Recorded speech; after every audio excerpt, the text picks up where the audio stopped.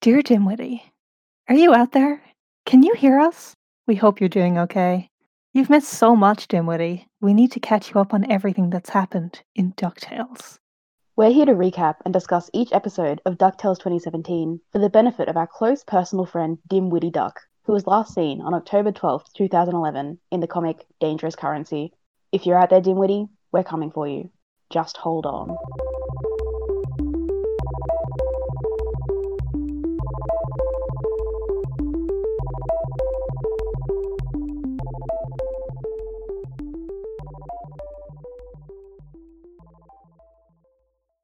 Welcome to Dear Dimwitty, a DuckTales recap podcast. I'm Monty. And I am Marty. So there really isn't any news. Michelle No. Gomez was in Fight for Castle McDuck. Very, very good. She was great. I just love those kinds of episodes. I love them so much. I love sibling dynamic episodes, which is why I enjoyed this week's episode so much. Yeah, everyone hated it apparently. Or all the diehard fans hated it because they fucked up Matilda's character, ? I didn't realise. I didn't realise there was such a push to, I don't know. I think they were also mad about it being it's celebrity casting. It's just a Doctor Who joke. It's well, I mean, she's also just Scottish, so. Oh well, but that was a good episode. I liked that episode. Everyone here over the podcast liked the episode, so really, that's the only opinions that you should care about. Yeah, we're important, and we're the only people who care. Yeah. Yeah, and then we have our Christmas episode next week, and then it's a horror of horrors. We're not going to have any new DuckTales for a while. Oh no. Yeah, so we're going to be going on hiatus through at least the end of 2020. No word yet on when DuckTales is returning in the new year. Hopefully it's not too long, but really it's anybody's guess as to when we're going to get the last batch of episodes for season 3. And also if we're going to get a season 4. That's the other thing that's kind of up in the air at the moment. So speaking of sibling dynamics, do you want to get into the episode? Yeah, that was a really good segue. Was it? Well, it was a good segue for a thing that you said 5 minutes ago. I'm sorry, I started reading a sentence on the internet and I forgot what I was doing or where I was. So, okay. So this is episode 13, Day of the Only Child, which is a sibling-based episode.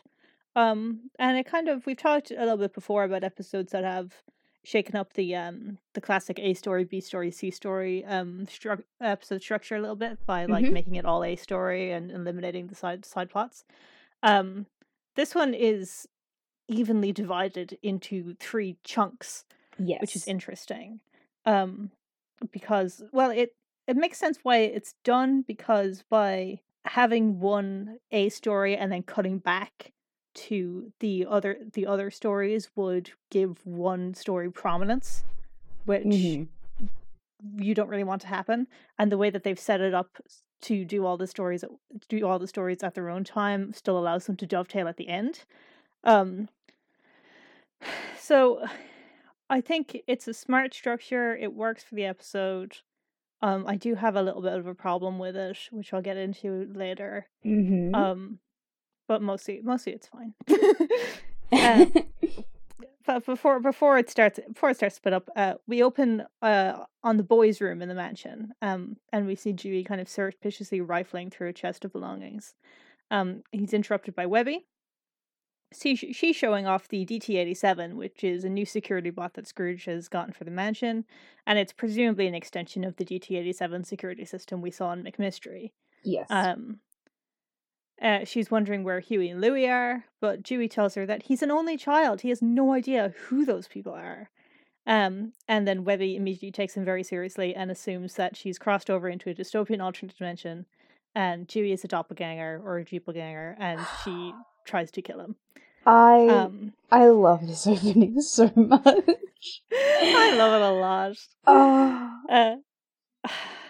I love the setup here of Dewey's highly secretive activity that we're not going to find out what it is until the last part of the episode. I really, really like Webby riding in on top of the robot and calling it adorable, and then getting bucked off and like fucking thonking onto the ground. I'm a big fan of the continued trend of Webby continuing to find death and violence just like very cute. Yes. The kind of direct continuation from Spirit's thing where she thought the Manticore was or the Chimera was just very adorable. She just wanted to slay it. Very similar vibe happening here. I really liked also a return to it's very rare. It's a different motivation, and he's obviously got a reason for saying it, but it's a little bit of a return to Wu in the pilot. Oh, it is. Who's Dewey? When he says, "Where are Huey and Louie?" and Dewey goes, "Who?" That is very really cute. Yes, it does. It channel the kind of flat out panic denial. When he's very obviously hiding something. So Webby like obviously misunderstands him when he says that, or not really misunderstands him, but takes him seriously. Yeah, exactly. When he says that he's an only child and he doesn't have brothers. And then as soon as he sees that she's taking him too seriously, he immediately starts trying to de-escalate and like calm her down. But she obviously thinks he's a doppelganger, so she tries to kill him instead. It's really cute how he realizes that he's given this, he is told like the little girl who grew up in a house with like a paranoid ex-spy and shitty adventuring old man. So of course if he tells her this, then she's going to like assume like the most insane answer is true. So he does kind of realize his mistake very quickly and start trying to calm her down, but it is already too late. She has bloodlust in her eyes, and she's trying to rip his head off. Yeah. And then Huey and Louie burst in and kind of come to his rescue, kind of drag him out of Webby's clutches very cutely. And they explain that it's just Dewey's made-up holiday, only child day. Dewey is very insistently pretending that Huey and Louie are random strangers, kind Samaritans that came and rescued him. Louie's very amused by this, and Huey is obviously very irritated by it. There's also what I wanted to know is that while they're kind of wrestling on the ground, Webby's got her hands hooked into like Dewey's cheeks and pulling them back. Yes, I'm glad you noticed that as well. And then used it on Drake. I'm glad you noticed that as well. It's one of my favorite kind of Dewey like it's not like a character trait so much as it is just like an action that he does a few times. Which is that he likes to like he likes to grab people by the mouth from behind, and point them places. It's quite good. It's very cute, and I like that. It's a behavior that he learned from Webby when she tried to kill him that one time. It was effective, so he's like, "Wow, I'll add that to my repertoire." Yeah. And Huey and Dewey kind of start sniping at each other. Huey's saying that Only Child Day is stupid and, it's ridiculous. And look, it's already almost gotten you killed, he says, referring to Webby because she was totally going to kill him. And Dewey's kind of being obstinate and they're kind of snippy with each other. And Louie is sitting by, looking so happy, so pleased and content watching his brothers fight because he loves the drama. He loves drama. I love just kind of Louie just has like a very smug smile on his face throughout this entire exchange. Like he's like there's a moment where he kind of crosses his legs and he like puts his chin in his hand and he's just like watching his brothers argue, and it's like he's like a conniving like little bitch here. He loves it when people fight, but only if it doesn't involve him. Oh yeah. As soon as we're gonna see, as soon as it involves him, he bursts into tears. Mm-hmm. He's so funny. So Dewey explains what the concept of Only Child Day is to Webby, which is basically a day in the holiday where they all pretend that they don't have siblings and that they're only children and do whatever they've always wanted to do that they haven't been able to do because they have brothers. Yeah.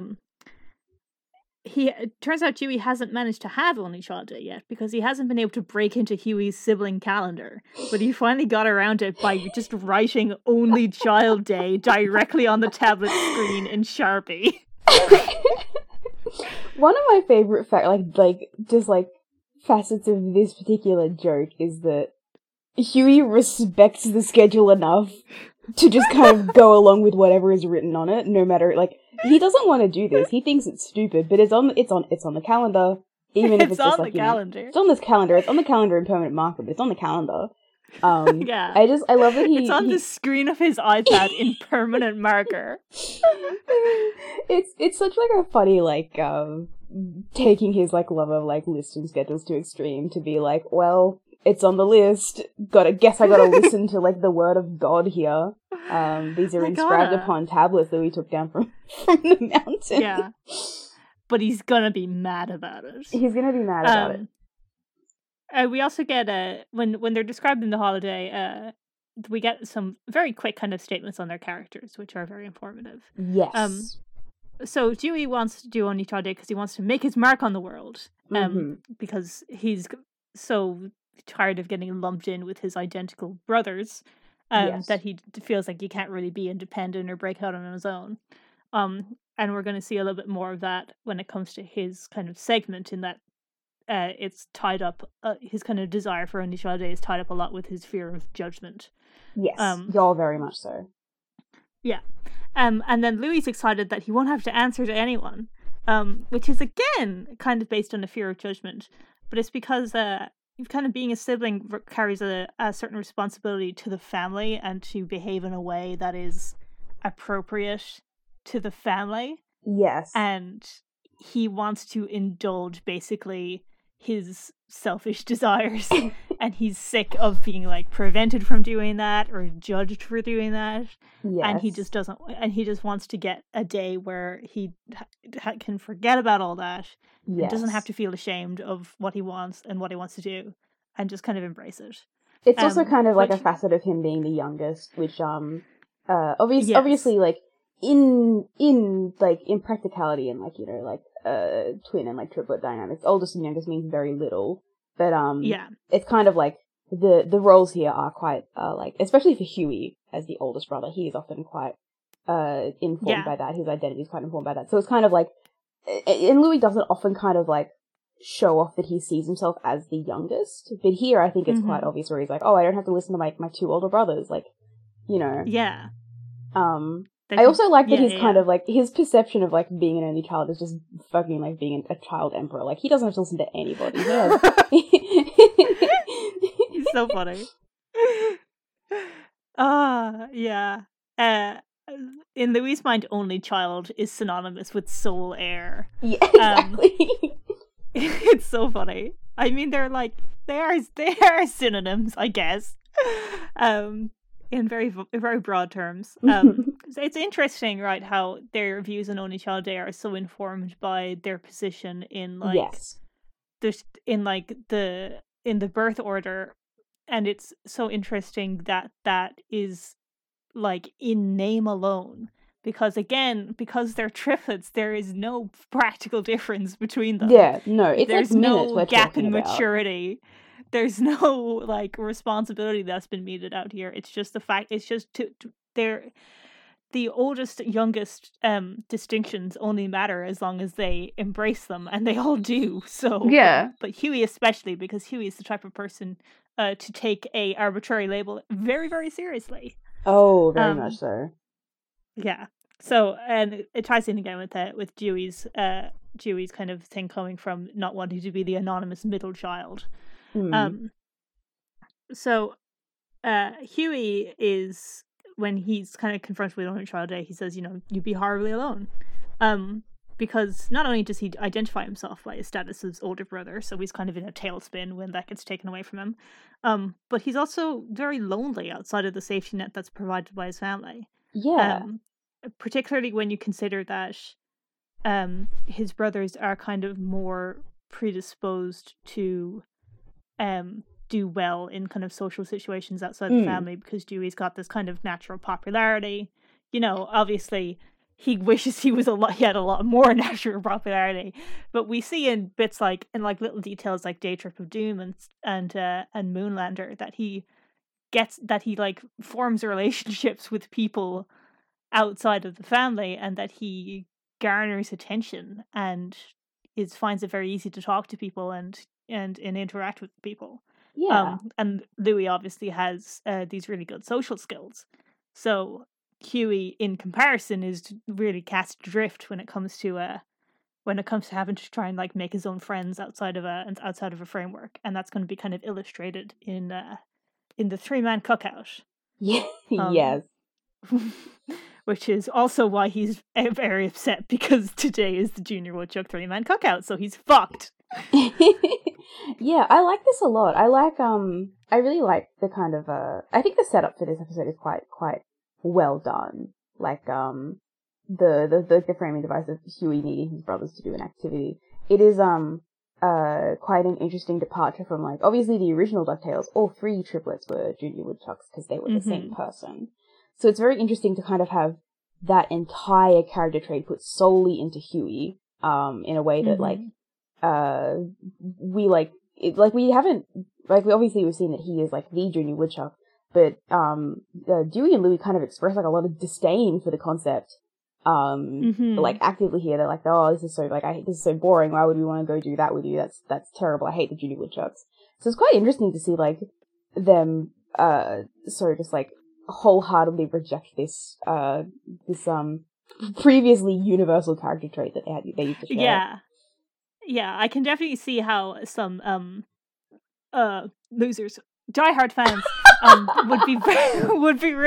would be quite offended by them kind of rejecting what would have been viewed as like a staple of their characters in previous iterations. 100%. I can confirm to you that multiple people on the Feathery Society were very upset that Dewey and Louie decried the Junior Woodchucks. But like when you actually think about it for 2 seconds, and think about their personalities, of course they fucking hate the Junior Woodchucks. Louie hates the Junior Woodchucks. He hates hard work. Why would he want to go out into the wilderness? He hates hard work. He hates submitting himself to rules that he doesn't understand, like, the purpose of or the benefit of, which is what scouting organizations like that are based around.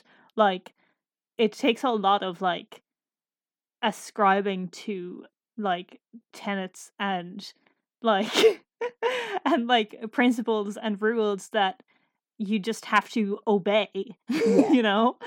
And also, like, there's when you're in a group like that, there's a certain loss of identity and becoming part of, like, a group and becoming a team member, not a standout role. So of course Dewey would fucking hate it.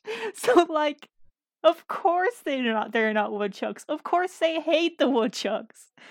This all stems from people being mad that they got split into 3 separate people in the first place. Oh yeah. Yeah. They should have gone the other way and just merged, like, the 3 identical triplets into one person. An interesting kind of facet of that is that this is kind of like a side tangent just from me scrolling through the Feathery Society DuckTales 2017 thread yesterday, which is that by and large the triplet that is hated the most in, like, the reboot is Louie, because they're like, he has none of their, like, original, like, character traits. He is nothing like them. He's evil. He's a terrible character. He's, like, doesn't love his family. He's lazy. He's mean. He's greedy. It's like, yeah, he's 10. So he's 10 years old. He's 10 years old. What do you want? He's sweet.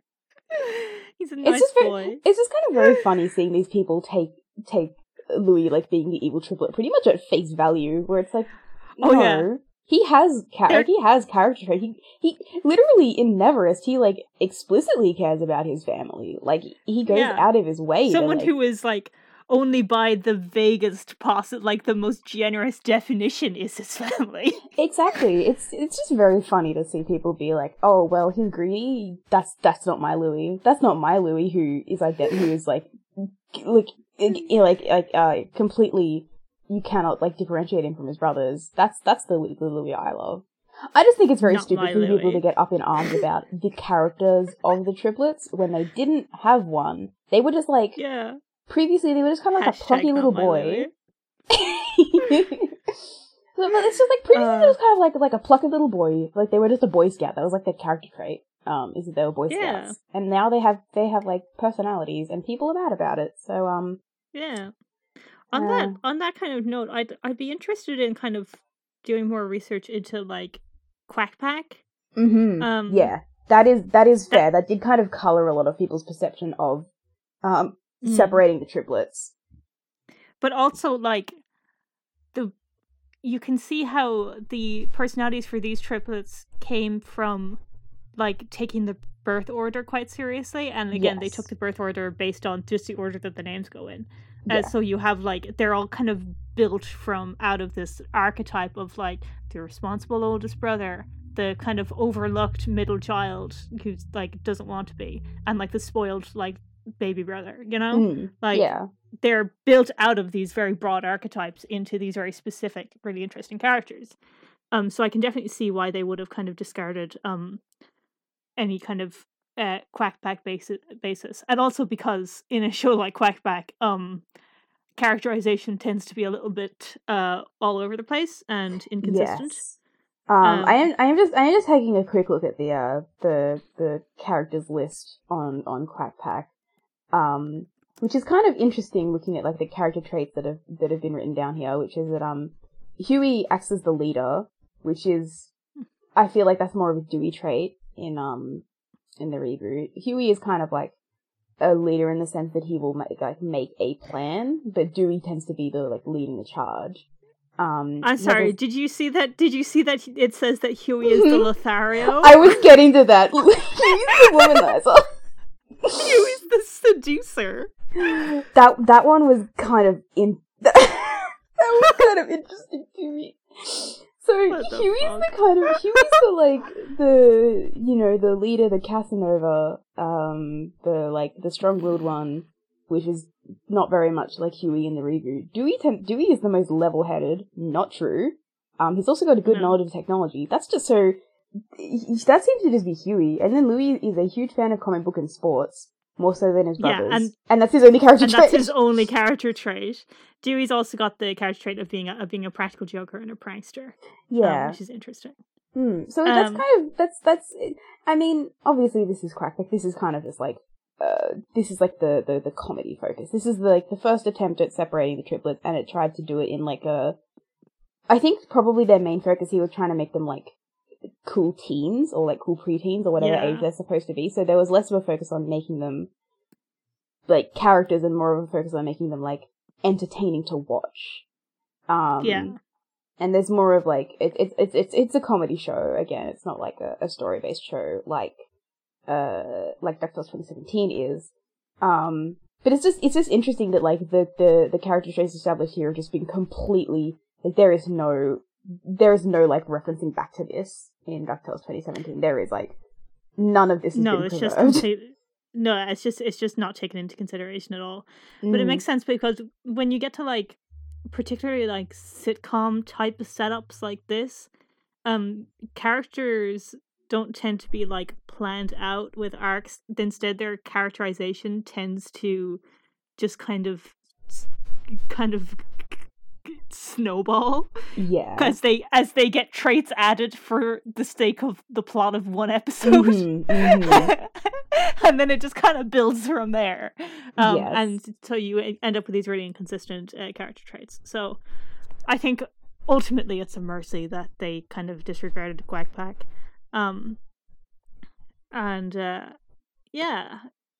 I think it's fucking stupid to be really upset about triplets having personalities. And also, if you're like still mad about it, like we're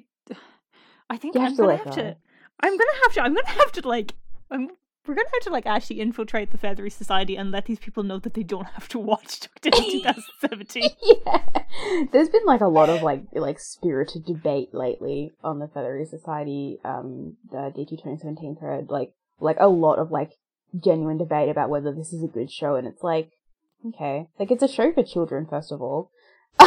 Yeah, like I know that's a little bit hypocritical coming from us who run a podcast analyzing it, but it's also but we're watching it because we like it. Yeah, like they're watching it because they seem to fucking hate it. They're watching it because they're mad at it, shitting all over the comics or whatever. And it's like, okay, it's fine. Like you don't have to watch it. It's fine. You don't have to watch it. You don't have to post about it. If it's gonna make you mad, just stop doing it. Maybe that's my tip for living like a healthy life. Is if it's gonna make you mad, don't do it. Yeah. Haters disease. So Anyway, but anyway, back to the episode. Enough vaguing the fandom. Yeah. Vaguing such a specific part of the fandom, which is so completely divorced from like any of our listenership. Anyway, so Louis says that because he's now the sole heir to Scrooge's fortune and temporarily immune to his family's disapproval, more importantly, he can go and weasel his way into the good graces of Doofus Drake, the richest kid in Duckburg. Another a character in name only from the original DuckTales. This one was also quite controversial. Yeah, I mean, Doofus Drake was originally a fellow Junior Woodchuck. He was also kind of Launchpad's sidekick. Yeah, the star of my favorite clip from original DuckTales, which is, "I thought you were my hero." Launchpad goes, "Oh, you were wrong, okay? Everybody makes mistakes." My favorite video. Anyway, so he's the richest kid in Duckburg. And Dewey's only child plans are secret. So Louis's motivation here really is that outside the family, he doesn't have to behave in a way that fits into their values. And that's the not answering to anyone bit that he kind of referenced before. So it's pretty clear he's pro only child day. But he's still unwilling to actually openly side with Dewey on it because he doesn't like getting in fights. And Webby is confused because she doesn't understand why Dewey or Louis wouldn't want to be triplets anymore. Again, based on this very kind of overly literal interpretation of what she's being told. Which is interesting. Yes. That's an interesting character trait that she's taking this very literally. Interesting. Yes. Interesting. Probably doesn't mean anything, right? So she really doesn't understand it because she's always envied how they effortlessly kind of have a place with each other as family. And that place isn't honorary or temporary or precarious or forgotten. And it's a bond that can't be broken or lost or destroyed with a cruel word from a role model. But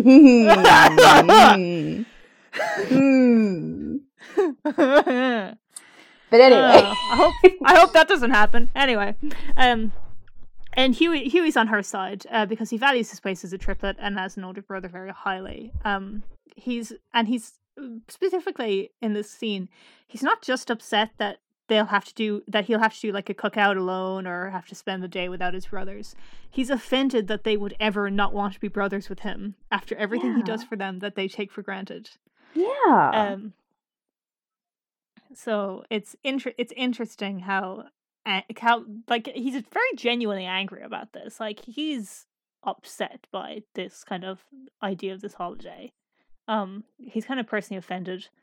I think it's interesting that Huey and Webby are the ones who, I mean, obviously they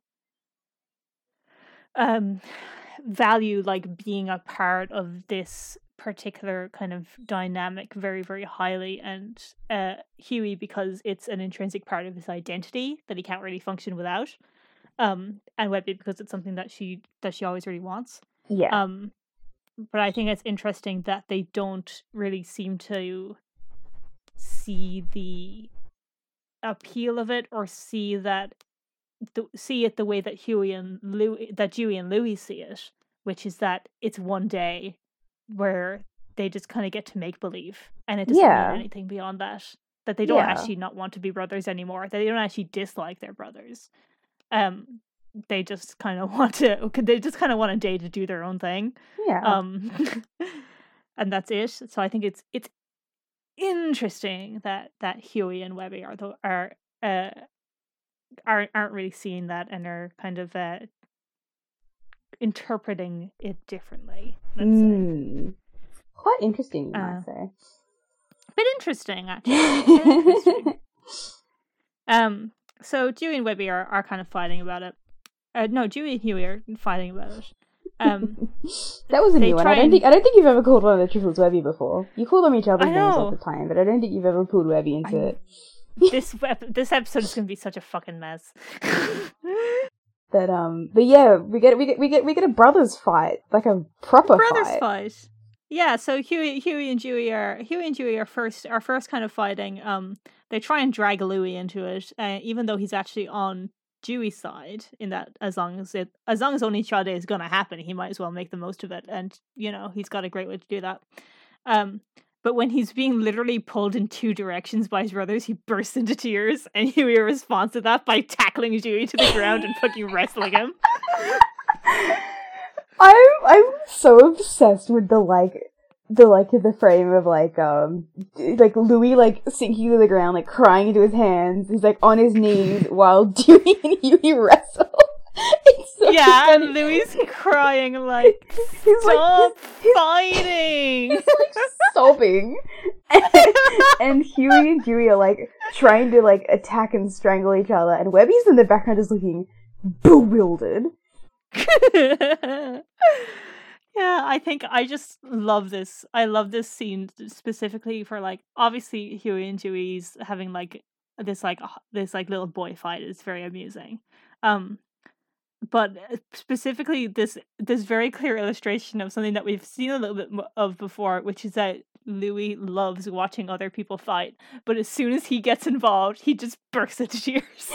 He can't handle it at all. He hates it. It's such a cute character trait. It really is. It's very it kind of it's one of the things that kind of like pulls Louis back down to the level of like a child, because I think a lot of the time he kind of like manages to act the most adult and the most mature out of all of them.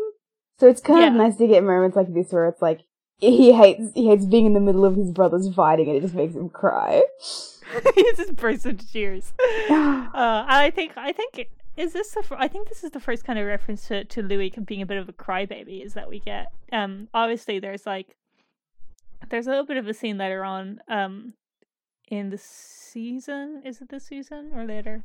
Where Scrooge comments, that Louis like cries in life or death situations, which is like, he's 10, but that he has this consistent character trait of being like tearful when he's very upset. That the other three don't have.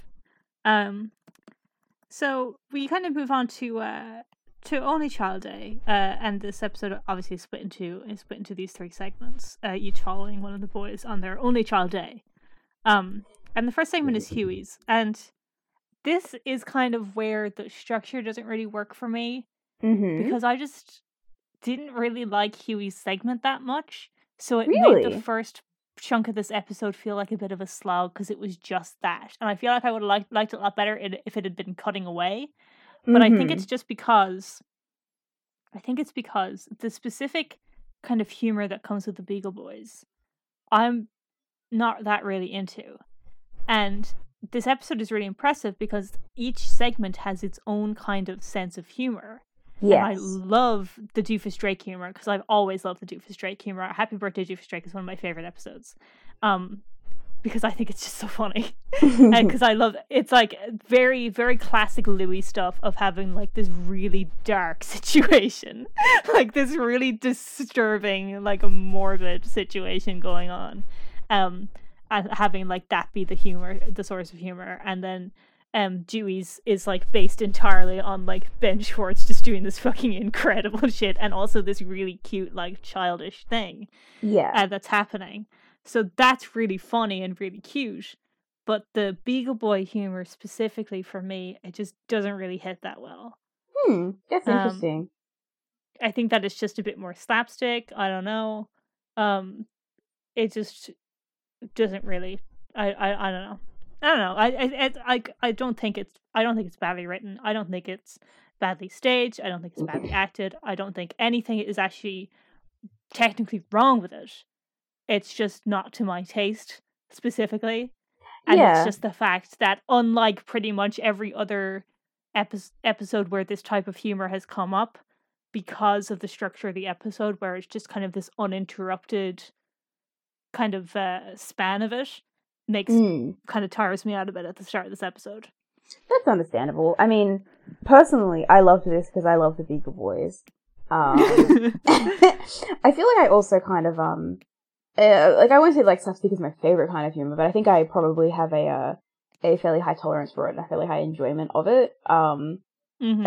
And I just like I find the I really like the kind of like the montage that happens here, and the like I kind of am a big fan of like the way that this particular way that things go wrong here. But I can definitely see how it is like a little bit. This episode does feel like at first they were going to cut between. Yes. But then, for some structure reason, they had to change that. So, yeah. So not sure whether that's something that has actually been talked about before, if that's just like an assumption that I'm making. But it would make a lot of sense if this was kind of written as more of a like cutaway, probably specifically between Huey and Louie, because Dewey's one is very well saved for the end. Dewey's one is best saved for the end, and it's also, as you were talking about like that, I was just thinking about how Dewey's one flows so continuously that you really wouldn't be able to cut from it. Exactly. It all goes all at once. Whereas the Huey and Louie's one, there is a lot more, because both of them have montages in them, it would be a lot easier to cut between. Like, there's a lot more moments where you could go and check out what the other brother is doing. But it does also make sense in the structure of the episode to do it as uninterrupted segments, kind of just as a way of like directly being like, yes, here is just Huey, here's just Louie, here's just Dewey, as like a direct they're only brothers now, rather than having that interconnectedness. So it does really isolate them in a way that is thematic to the episode. And also it's a structure that we're going to see again in Split Sword of Swansontein, which is again about pairing off the kids and having no interaction between them. Yes. And having that like that lack of interaction kind of affect them. Mm. So again, like it's obviously an episode structure that makes a lot of sense. It works really well thematically. It obviously had this like slight side effect for me, but it really doesn't harm the episode. Yeah. So the actual segment that we get for Huey is him being fucking suicidal because Launchpad has told him that he's not allowed to go on the cookout without a group. And I can really relate to Huey being really upset at the prospect of not being allowed to participate and missing out on an achievement.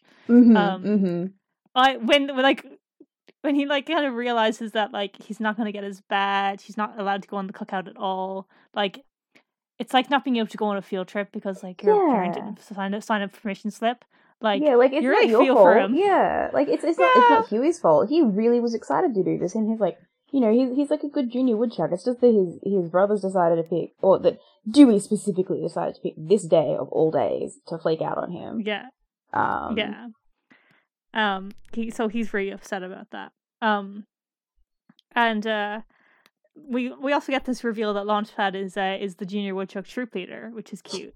But I think we really narrowly avoided a fucking like community glee club ass like reveal that Launchpad has murdered all the other leaders in a bus crash, because it literally feels like a last minute cop out that it's like, oh, I crashed the bus with all the other troop leaders in it and they were so mad that they quit, wink wink, I killed the other troop leaders. He literally could have just said, I crashed the bus during a camping trip and so I was the only leader. It really feels like a last minute script change to be like, oh, hang on, this is really dark.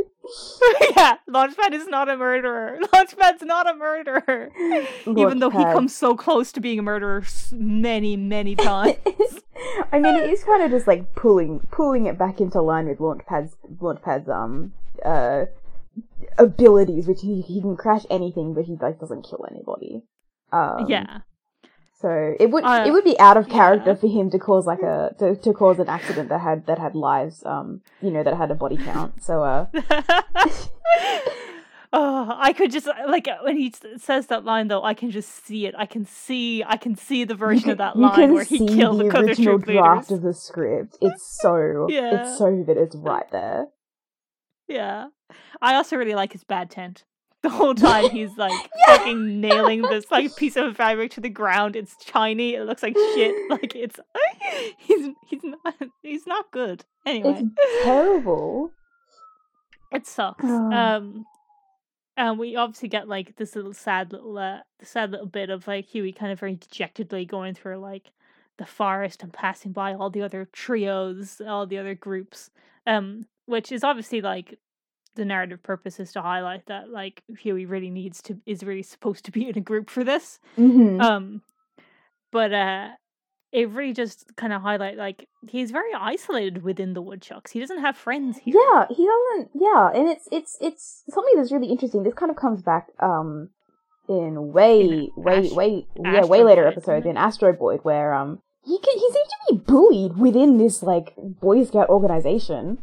That he really likes. Yeah. Like, he really, really likes it, but he doesn't have friends there. He likes the organization, not the people in it. Which is really sad, because this is, like, a huge part of his identity. He loves being a junior woodchuck. He carries the book around with him wherever he goes. He quotes the rules. He kind of lives by this, but the actual, like, social environment of the woodchucks is not good. People are really mean to him. Yeah. And, like...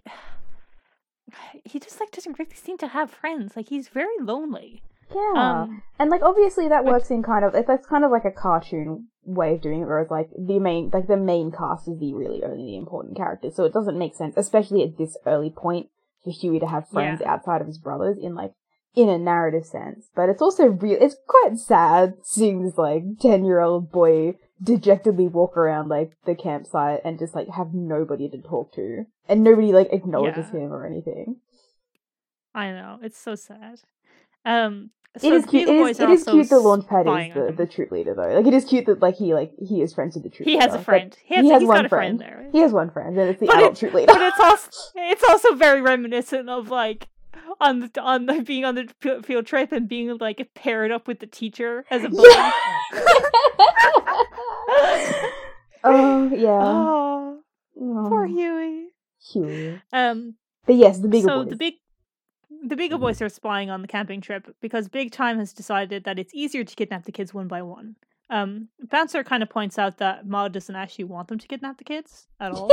Like, she's told them so many times, don't kidnap the kids, it's way too much trouble, don't do it, don't do it. But Big Time is bossy and mean, and he really, really wants to kind of prove himself to Ma and get some glory. So he wants to kidnap this child while he's all sad and alone. Normal. Meanwhile, in a very, very cute scene, Huey's trying to prove to Launchpad that he can do the cookout alone, and he tries to prove that by pushing a log. And he's like squeaking, and he's like making these squeaks, and Launchpad is looking at him like the way you would look at a kitten falling over. Like I've never seen that look on Launchpad before. I don't think he's ever like pitied anyone before. It's a completely foreign emotion to him. Yeah. And that's very sweet. And then he immediately undercuts that sweet moment by handing Huey off to two obviously adult strangers pretending to be children. This is like I do like the cartoon trope of like the disguise that's very like you see through instantly, and I like that it fools nobody except Launchpad. Except Launchpad. And I really, really like Huey deciding to let it happen because it's the only way he's going to get his fucking badge, and he's an insane person. So we have this scene of him looking between like these very obvious criminals who he knows and going, possible death, definite badge. Possible death, definite badge. Definite badge, definite badge. This is a great kind of callback to his insane behavior in McMystery, where he was like, yeah, I'm fine, like, you know, like, I'm never gonna, like, throw a party as good as Duckworth, and, like, Louis has to remind himself that, yeah, you'll also be dead, which is, like, kind of a recurring thing of Huey putting, achievements, both literal in the sense of woodchuck, like, achievement badges, and just kind of, like, achievements, and succeeding in general, literally above his own life, because he is an insane little boy. We also get another. If I let myself get kidnapped by these very obvious adult men, as long as I get a badge. And we also get another Junior Woodchuck rule.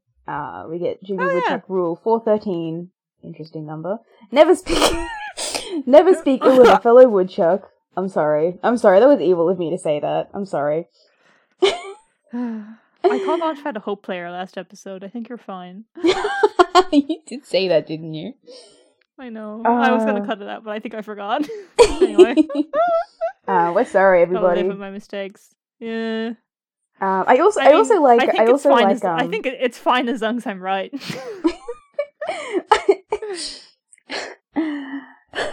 We can't talk about Homestuck. We can't do this. We can't get into this. I also like just like a little like detail in the scene is that Huey has just spent like 20 seconds trying to ineffectually move a giant log, and then he grabs Launchpad by the hand and like drags him backwards, like. He has strength but only when he's not trying. It's very cute, but I just love this whole setup of like the obvious trap that Huey sees through instantly, but he still decides to walk directly into because he's like, well, I'll get the badge. Yep, it's very funny. He's an insane little boy. We get this kind of series of events where I'm just basically going to recap the entire montage here. Yeah. Which is that Huey ends up spending the entire time on the cookout teaching Bouncer and Burger how to kidnap him properly, using well-executed woodchuck techniques and traps that always end up backfiring on Big Time and mortally wounding him. Because if he's going to get kidnapped, he's going to get kidnapped properly. Very reminiscent of Webby wanting to get sacrificed properly. Yes. So Huey, being a good big brother and being much kinder and more patient with Bouncer and Burger than anyone else in their lives, they kind of become loyal to him and try to impress him by kidnapping Big Time on his behalf. A couple notes here. Mm-hmm. One of them is that Big Time is physically abusive. Yeah. Big Time is an abusive brother. Like that's like his like how he has literally been cast in this episode. Like there's Huey like goes to like pat Burger and Bouncer on the back and they like flinch away. It's like, hello? Yeah. This is like quite real for like a kid's cartoon. Having this thing where like his arm is moving in slow motion and they're like cowering and he just pats them on the back. It's like after Big Time having fucking whacked them one earlier in the episode. Yeah, but whacked them so hard that they had to cut away to like some birds like flying out of a tree. It's a lot. Grim. Like physically abusive Big Time. Like not to analyze cartoon violence too heavily, but goddamn. What the fuck? And also, in between kind of complaining about how disobedient and uninterested his brothers would have been on this trip, Huey teaches the boys about fairness. Yeah. About what is fair. Oh, I think it's cute that like the entire time he's kind of comparing Bouncer and Burger to like, you know, my brothers would never have like taken me seriously or listened to what I had to say, or followed my instructions, or been interested or tried. And then I also wanted to note that apparently this was Frank fulfilling his Beagle Boy headcanons by making Bouncer a talented cook. Yeah. Having him serve Huey a bowl of junkyard stew with a tiny tin can and a twig in it. The classic kind of like cartoon garbage signifiers. Yeah, which turns out to be really, really nice. And Huey got human in it. And he goes off to hang up the pot of stew to attract bears. I think the intention is to keep it away from bears. To like keep it off the ground so bears can't get at it. I think is my assumption as somebody who has never been in any kind of scouting organization or in any kind of serious camping situation. Yeah, I was in the Scouts, but I hated it so much. And also, we don't have bears in Ireland, so like... yeah, that's fair enough. I feel like there is no equivalent here. We don't have bears in Australia. I'm trying to think of any kind of equivalent. The only thing that I can think of is one time when I went camping with my family, and we left like a tray of potato bake like a few feet behind us, and we heard some rustling a little while later, and there was like a possum just eating the entire tray of potato bake. So maybe if we had hung it up. Well, no, possums can climb trees, so Yeah, I don't know. I just don't think hanging it up would have been that helpful. I don't know. I my immediate like when I watched this, I was like, great, Huey wants to attract bears because he's like, all the bears in the forest are gonna love this, and he goes and hangs it up. Like, why? Anyway, yeah. So it's about kind of like and I also think he goes and kind of like hangs up a little way away from the campsite. Yeah. Which is kind of like keeping bears away. But yeah, apparently you hang your food from like a tree limb that's at least like 10 feet off the ground. So it is keeping it out of reach of bears. Okay, I see. This is not like a bear trap that that Huey is setting up here. He does so he just wander away from the camp anyway to do this. And Big Time comes up to Bouncer and Burger, and he slaps the stew into their faces, and he tells them, what are you doing? You gotta kidnap this kid. And they're saying, no, it's not fair, because I've just learned about that concept. And Bouncer says, we should ask Huey if he wants to be snatched first. Consent in kidnapping. Consensual kidnapping. So they get into this argument, and Huey comes back to find out that Bouncer and Burger have kidnapped Big Time and tied him to a branch of a very tall tree where he's absolutely going to die. And Huey freaks the fuck out. I don't think I've ever seen him this upset. Like, he's like trying to convince them not to kill their brother, so he's like trying to appeal to their sense of fraternity, like, don't kill him, he's your brother, whatever. And then they're like, you're our new brother now, we're never letting you go. And he's like, oh shit. So that's what you get for being nice, Huey. This episode is like Huey and Louie encounter their own personal yanderes.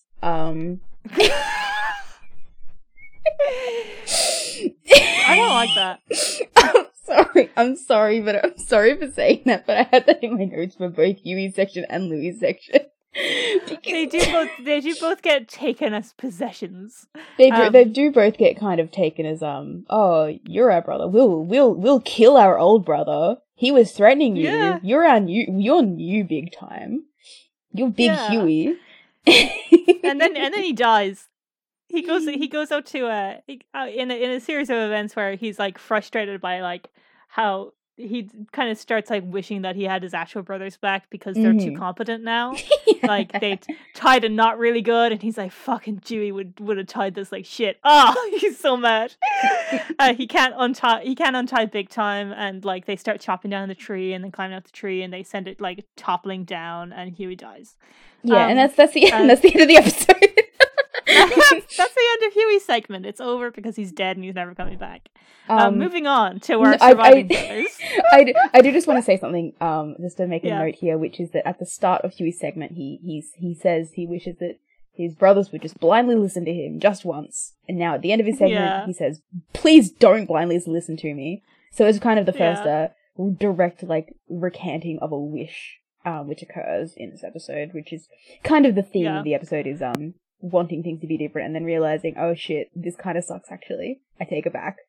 Like Huey monkey's paw wishing for two competent brothers, and then they're too competent and they also want to murder.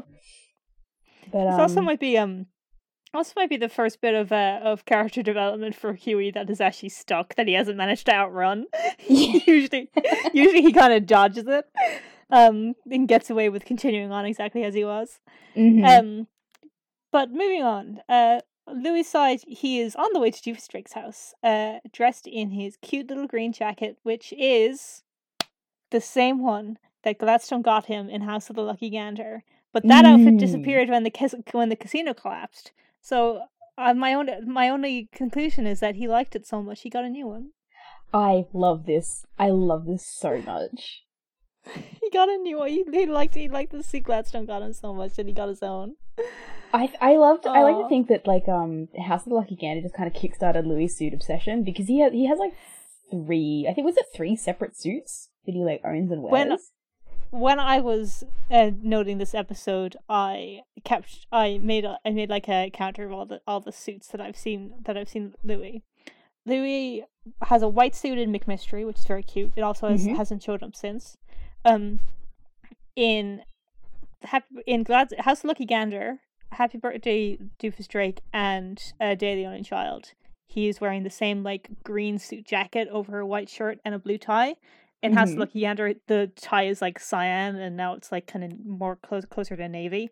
So the kind of exact blue of the tie kind of changes. Yeah. And in the Golden Lagoon of White Agony Plains, which is another upcoming episode, he is wearing the like cheap, plastically shitty tux that Scrooge got that gets them. Yeah. But like I was noting this about Louis' suit obsession. He also wears like a little green dress shirt and a little black tie in Richest Duck in the World, and a zip-up hoodie over it, which is cute. Anyway, but when I was noting Louis' suit obsession, it just made me really happy, and it also makes it funnier when he complains about like the cheap, shitty tux that Scrooge gets them in Golden Lagoon, because he's a connoisseur. He doesn't need this garbage. He's been to the tailor. Yeah, he knows better than this. So really basically, the takeaway is that Gladstone is Louis' favorite uncle. He loves him very much, and he absolutely loves the suit that he got. So he got a new one, and he wears it whenever he goes to do for strikes. It's really cute. It makes me really happy.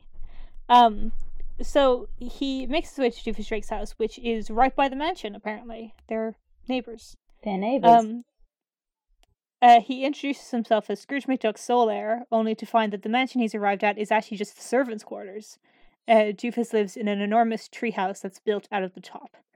It's very codenamed Kids Next Door. Yes. Right?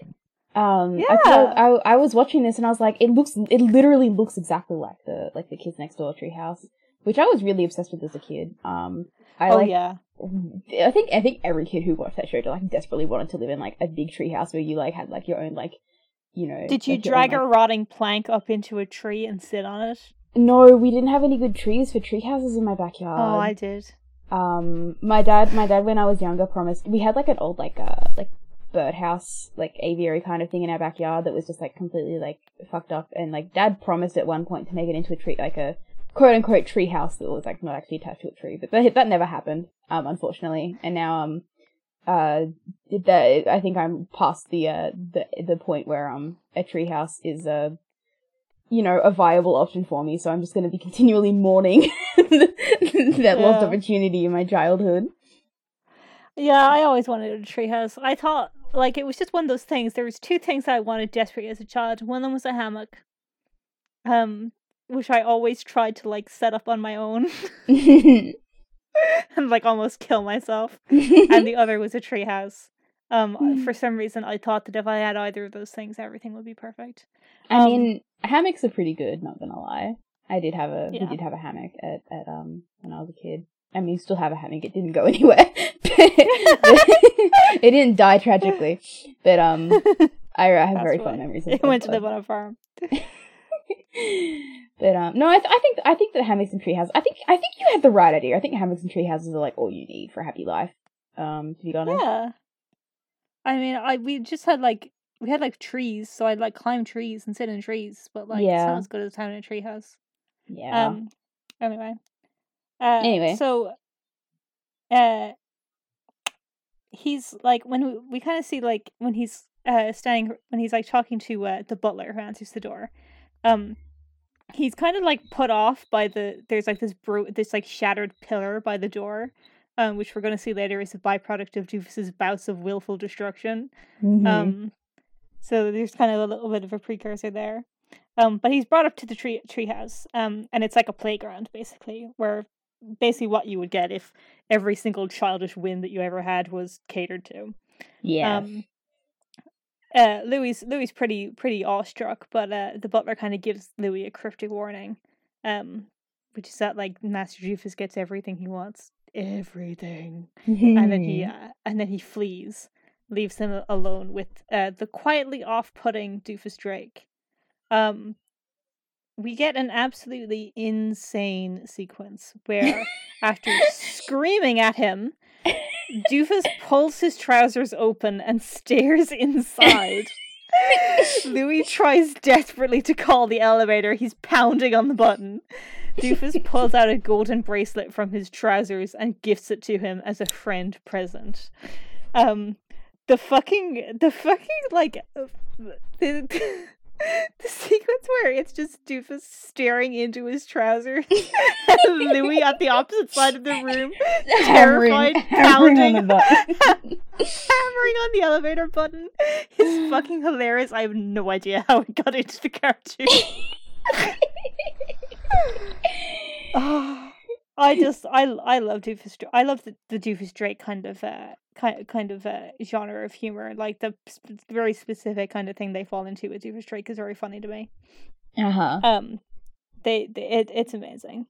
I think the best example of it is in Happy Birthday, Doofus Drake. There's a bit where Doofus goes for a swim, and he's like, what's the word? He's on his back, and he's like, paddling around in circles, and the entire time he's going, he's making this noise. And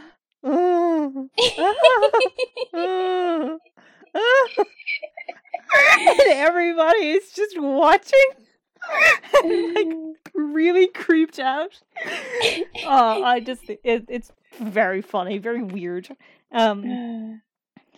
They get to go into really like uncanny valley humor with Doofus, which is really fun. So Louis kind of mollified by the gift. Like he kind of puts aside his reservations about Doofus, because it's gold.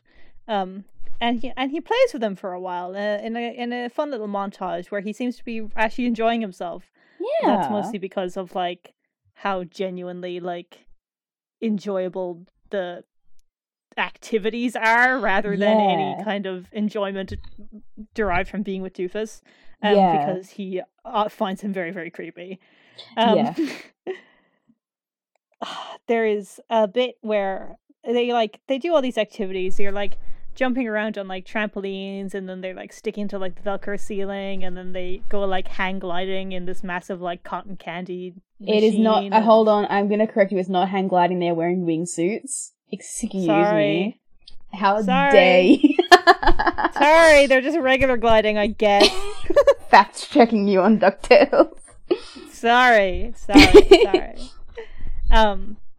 So they're doing all this like cool stuff. And there's a very, very cute bit where Louis is taking photos in like this little photo booth. And the first photo is the cutest thing I've ever seen. He's making this little face. It's very cute. He's sticking his tongue out. He's sticking his human tongue out, interestingly. I'm a defender of the human tongues. I am not anti-human tongue. Okay, so for context, the ducks on DuckTales, as you've probably noticed, have like their little like pointy duck tongues, like their little triangle tongues. In this specific like photo of Louis, he has like a round human tongue, and I think it also happens like one other time in one of the Dewey Do Night shorts. And it's only a few frames. Yeah, it's like a very short thing, and it's both in the context of them kind of doing like tongue sticking out, like cute smiling faces. Like it's very much like a for the effect of like the expression. It's not and it's something that would like be very easily overlooked, I would imagine. It's just very funny to me to see them with like human tongues, especially as one of my other kind of like tangentially related to this, one of my like strange observations that I've noticed while rereading Dangerous Currency, the controversial DuckTales and Darkwing Duck comics crossover, is that it's very funny to see Dinwiddie Duck to date. exactly the last time Dinwiddie was seen. It's very funny to see the slightly differing styles of ducks in Darkwing Duck and DuckTales, where there's like Darkwing Duck goes very into the human tongue. Darkwing Duck, every single duck in Darkwing Duck has a human tongue, and they also like kind of forego the like pale blue eyes that DuckTales has. Which has kind of like been thrown out completely in the reboot.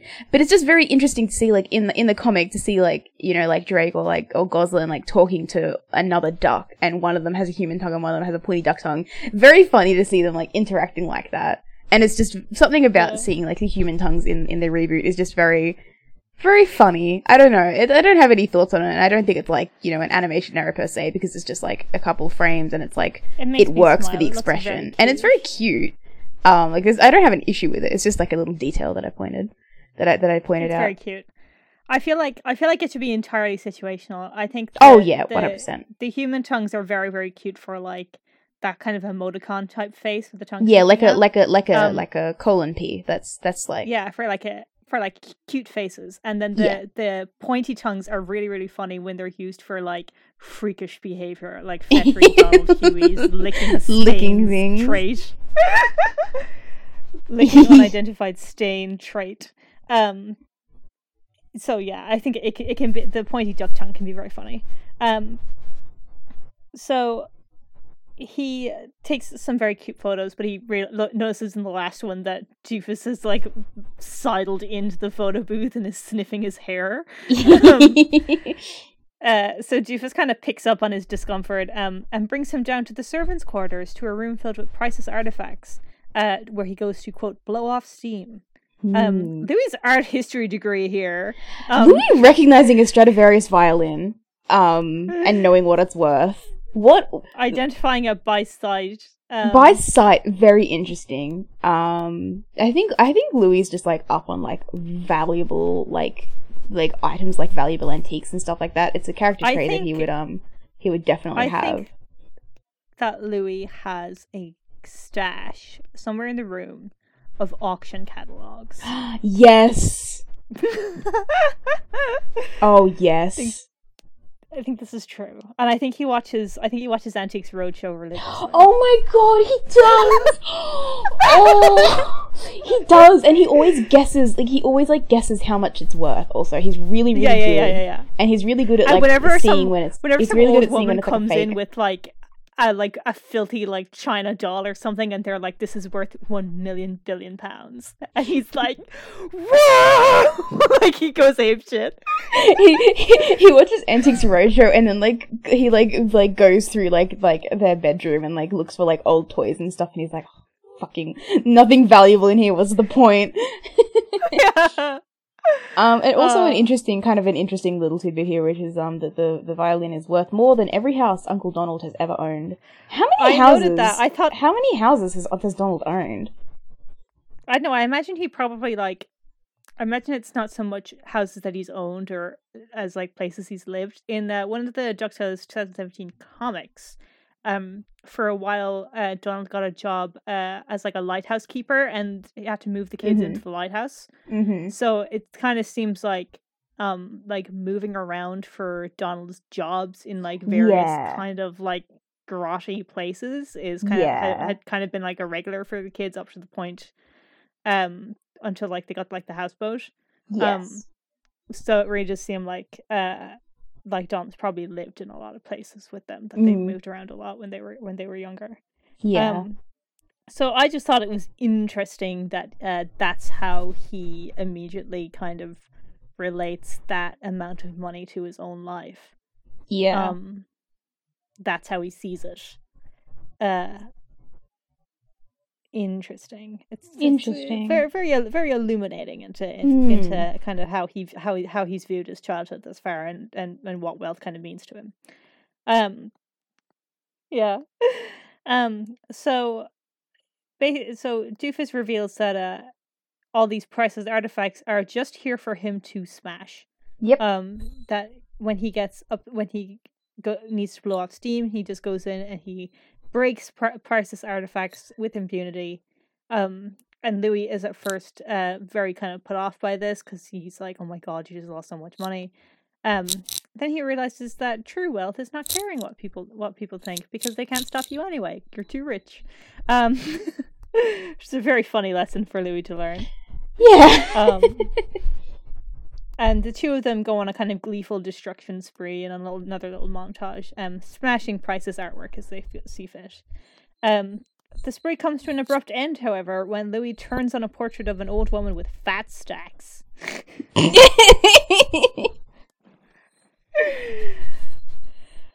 can't destroy that, Louis. That's Gamimama. Gamimama. Gamimama. Doofus flips, tackles Louis, yells at him and at the servants, and is like shaking with rage. He calls him, I think he calls him an impudent brat. Mm-hmm. Some projection happening there. Really, really mad. Like, really mad. And he basically explains that is his Gimme Mama Frances, his dear deceased grandmother, who died and left the entirety of her fortune to him, not in a trust fund or anything, just all of that money for him to access and spend however he wanted, which is how he got to this point. Yes. So while Doofus is throwing a tantrum over that, Louis, very, very shaken, very, very, very upset, kind of sidles up to like the butler and the maid to talk to them. And we get this extremely fucking funny exchange where Louis says verbatim, all one line, "So you're his butler, huh? My butler's a ghost." "Yep. Yeah, he's dead." And the maid responds, "We're dead inside. We're Doofus's parents." He's like, no. I am obsessed with Louis' this like icebreaker. Yeah. Hey, you're a butler, huh? My butler's a ghost. Oh my butler, god. He's dead. You're not dead though. Yeah, I mean you're both butlers, but you're not both dead. How about that? That's kind of crazy, huh? Yeah, he's dead. Oh, it's crazy. My butler's a ghost. Yep, yeah, he's dead. But yeah, so we kind of get like Doofus's like backstory, which is that he's like been spoiled with nobody really to tell him no, which is like a very like direct kind of refutation of Louis' dream, which is that if he's an only child, nobody can tell him no. So it's kind of setting up Doofus as like the worst possible scenario, like the bad end for Louis, which is left to his own devices, with infinite money and power at his disposal, and no parents, no family to tell him not to do something. He will just become just like a sociopathic, terrible, like a monster, a villain. And then, I'm sorry to say, we have our second yandere moment of the episode. Oh dear. So, the Doofus's mother tells him to escape while he still can, that he needs to get out of here. He tries to heed her warning and escape, but Doofus catches him. "Where are you going? Let's play some more." He kind of tries to talk his way into going home, but only to find that his generously gifted bracelet is actually remote controlled, and he's trapped. "You are home, friend present." Doofus Drake is such like a fantastic, like creepy, like uncomfortable villain. Like, yeah. The fact that Louis was the friend present the whole time is so creepy. I just love this specific type of joke that the specific kind of humor that arises with Doofus. I think it's so funny. Yeah. So we get like these, and especially because it's Louis, like who's like bouncing off him in these scenes, who works so well with the morbidity, because it's just fantastic. So Louis immediately wants Only Child Day to be over. He wants brothers again because he needs help. He's now a psychopath's plaything.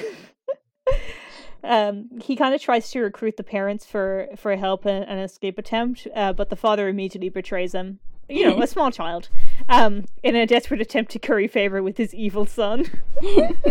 I do like a little point, which is that Louis is very deliberate about, if the three of us work together, we might be able to get out of here. Yes. Which is like, he's used to working in a trio. He needs his brothers. He is a triplet. He needs his brothers. Yeah. I love Mr. Drake just like instantly being like, the new one was going to betray you, but I told you, aren't I good? Don't you love me? Yeah. And the mother turns to him and goes, "God, you're pathetic." Doofus's parents are so fucking funny. I love them. They're like hilarious. So we get another incredible scene. I have no idea how it made it into the episode, where Doofus goes up to Louis and says that, he's very upset and that he needs to punish him, teach him a lesson. So he gets a bag out and he pulls out an umbrella and a bag of walnuts. What's he gonna do with the umbrella and walnuts? It's a really good kind of setup to it's like the classic thing. It's like to just it's like a setting up like a scenario that never gets followed through on, and like the threat of the implied threat is what is more threatening than the actual eventuality. But of course the comedy here is, what the fuck is he gonna do with an umbrella and a bag of walnuts? Yeah, what was he gonna do with an umbrella? What was he gonna do?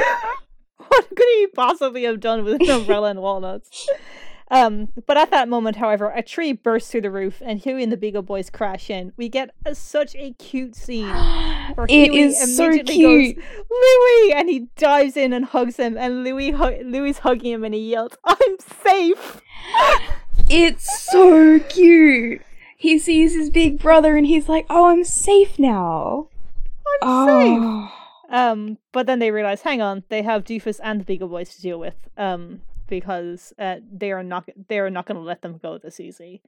We also get an extremely funny detail. Camera pans out Louis hugging Huey and Bouncer is hugging both of them, and then Doofus is also hugging them. Like they're all just kind of holding on to him in a very creepy way. And then the fucking butler father staring off into space, just kind of latches onto the side. He leans in. He just desperately trying to ingratiate himself with his son is so funny. It's so funny the way he leans in and he just kind of pats him on pats Bouncer on the arm, and he's got this 1,000-yard stare. Oh, it's really good. It's so good. I love the existential horror, the absolute misery of the Drake's existence. It's extremely funny. And then we have Dewey time. It's Dewey time. Dewey time. He is covertly gathering supplies, and he's being kind of trailed around by the security bot, which is kind of irritating him more and more. He locks himself in his room and locks the security bot out, revealing that his dark secret, the thing he needed only child age to do, the thing his brothers can never know about, is his online talk show. It's Dewey Do Night, baby. Dewey Do Night.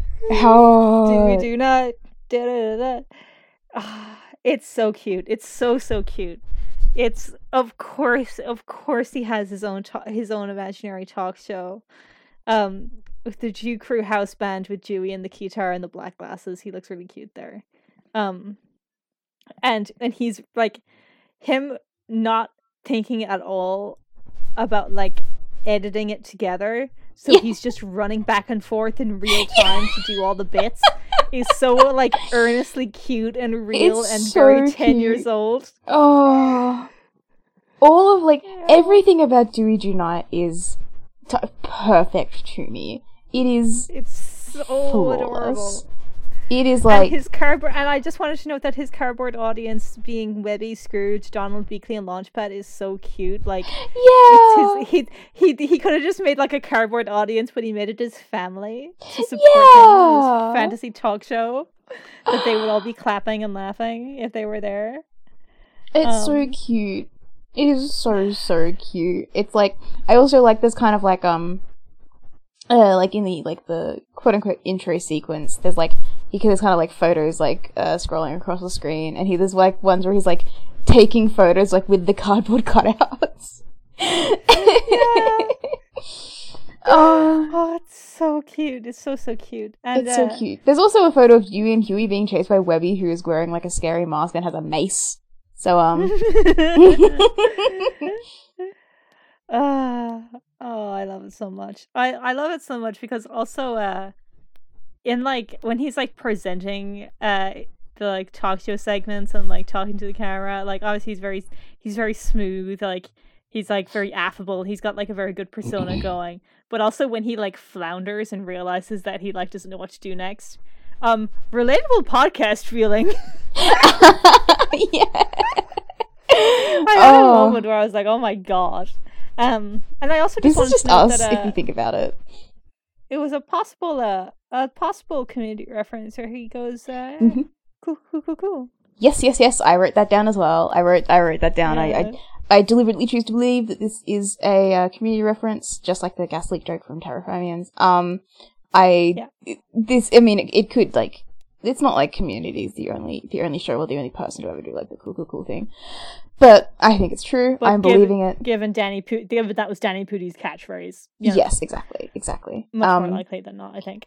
Yeah. Ben Schwartz's delivery on Ben Schwartz on this entire segment is fucking incredible. He's so good because it's just him. Unbelievable. It is just him playing off himself. It is a power. It's like a powerhouse. It's incredible. Like there's no way that we can like describe this scene that will do it. This like segment that will do it justice.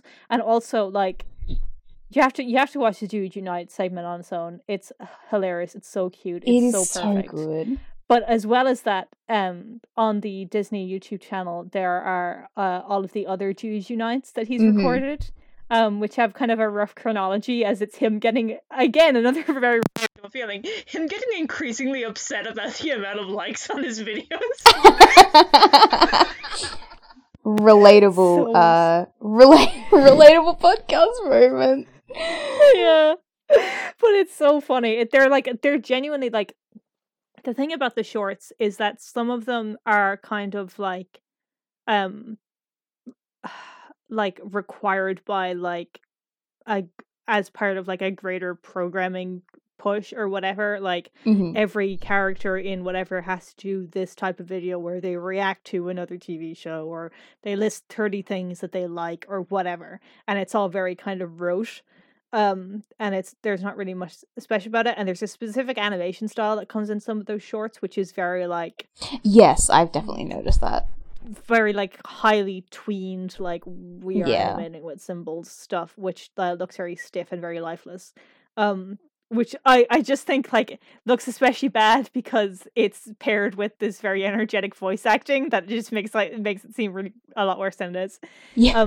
But some of the shorts are like really, really well animated, really beautifully put together, and the Dude Unites shorts are one of them. If you're gonna watch the shorts, I would say watch the Dude Unites shorts, preferably in order, and watch the World's Longest Death Trap, which is so cute. World's Longest Death Trap is awesome. I love World's Longest Death Trap. It's genuinely so cute. There's like this Dewey especially is very, very cute in that. Like just like Dewey and Webby's like dynamic there is very, very, very, very sweet. They have like these really great interactions. World's Longest Death Trap is very, very cute. There's also a really good bit where Webby kind of grabs Louie's phone off him and throws it up to Launchpad to get his attention, and they like they're like yelling up to him, but he's holding the phone, so he holds it up to his ear and they're like screaming, Launchpad, and he goes, this is he. It's really good. It's really good. Yeah. So back in Dude Unite.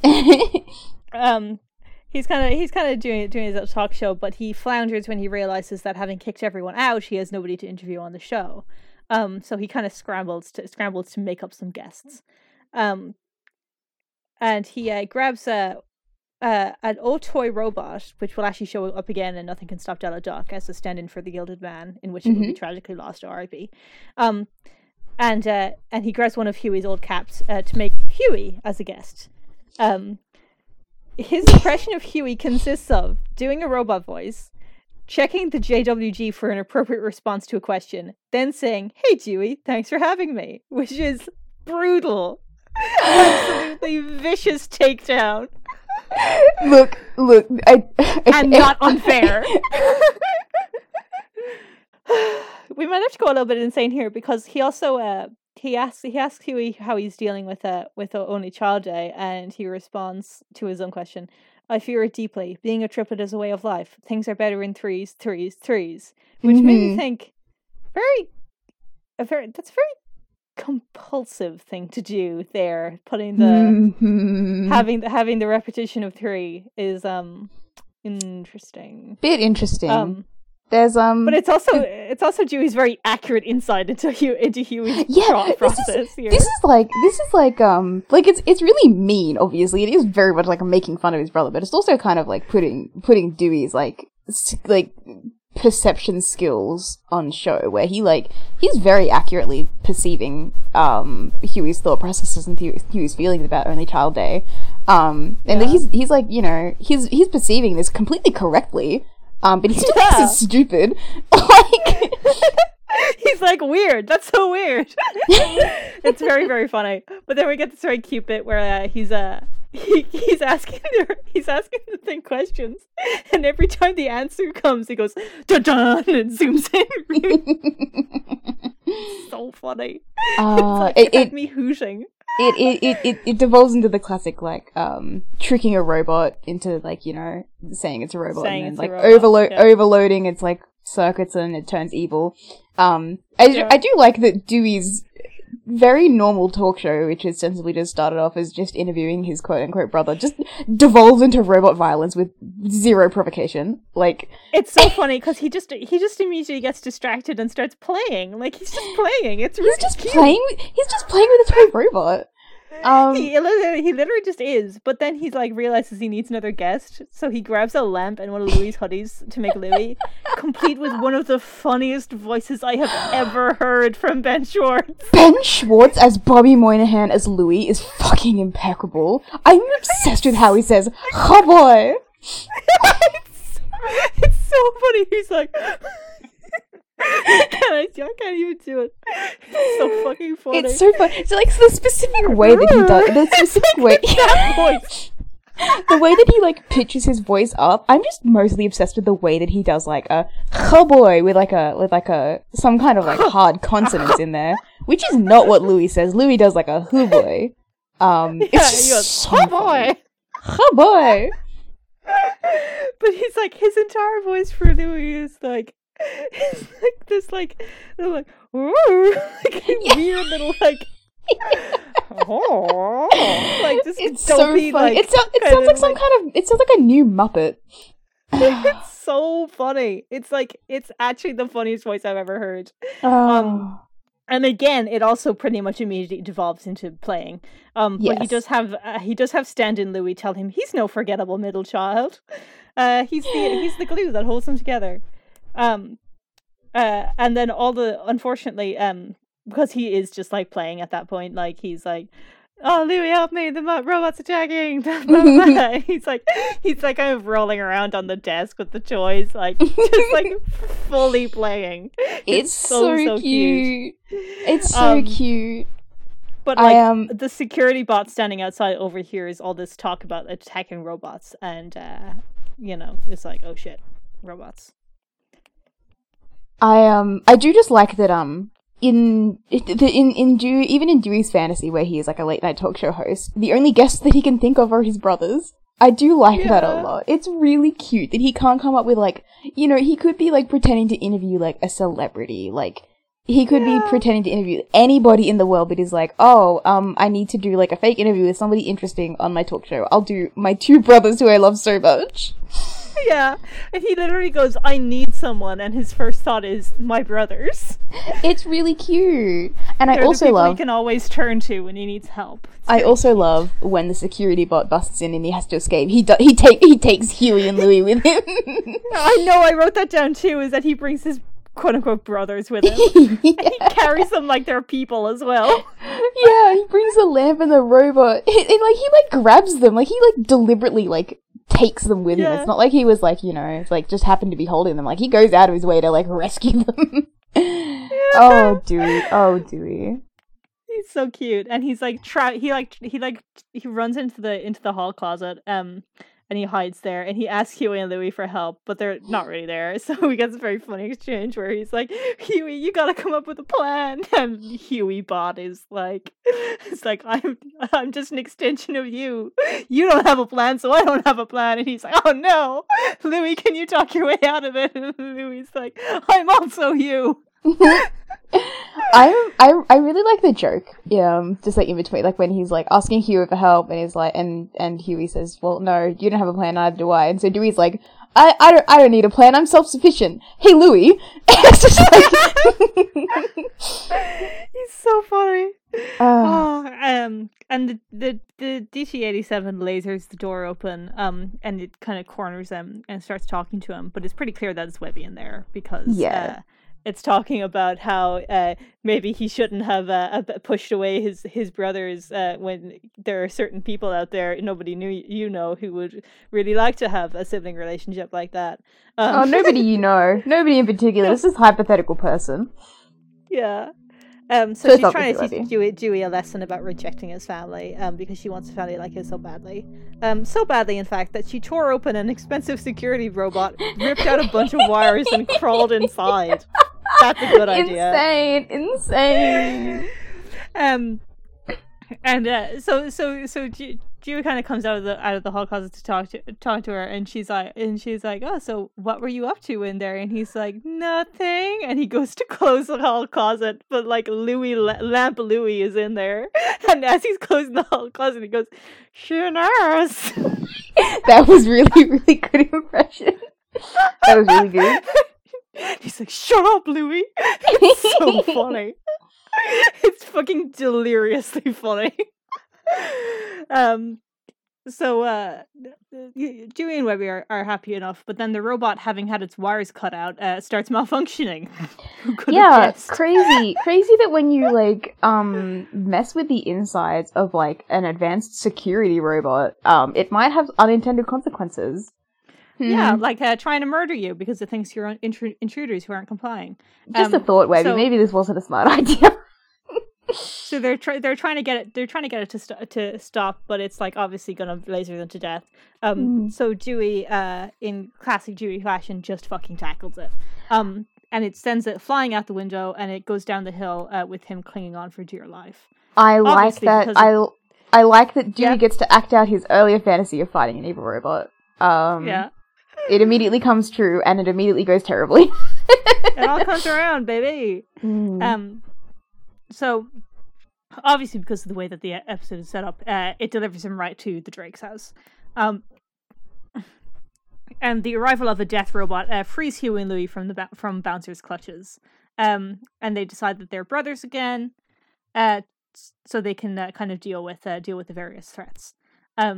So here it really becomes clear that the issues that they've each run into on their own are ones that they could have been able to deal with had they had their brothers with them, which we obviously kind of saw already. So with Huey, it was like he didn't really have like the social skills to be able to like manipulate or like convince like Bouncer and Burger to not kidnap and kill their brother.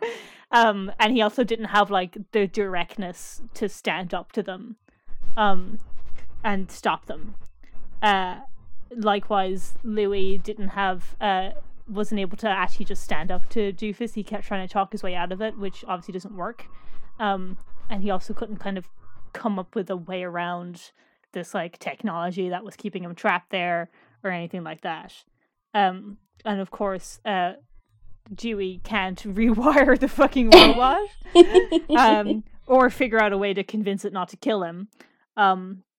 So they all kind of needed their brother's skills, and they each kind of needed one brother in particular. So when they all kind of fight,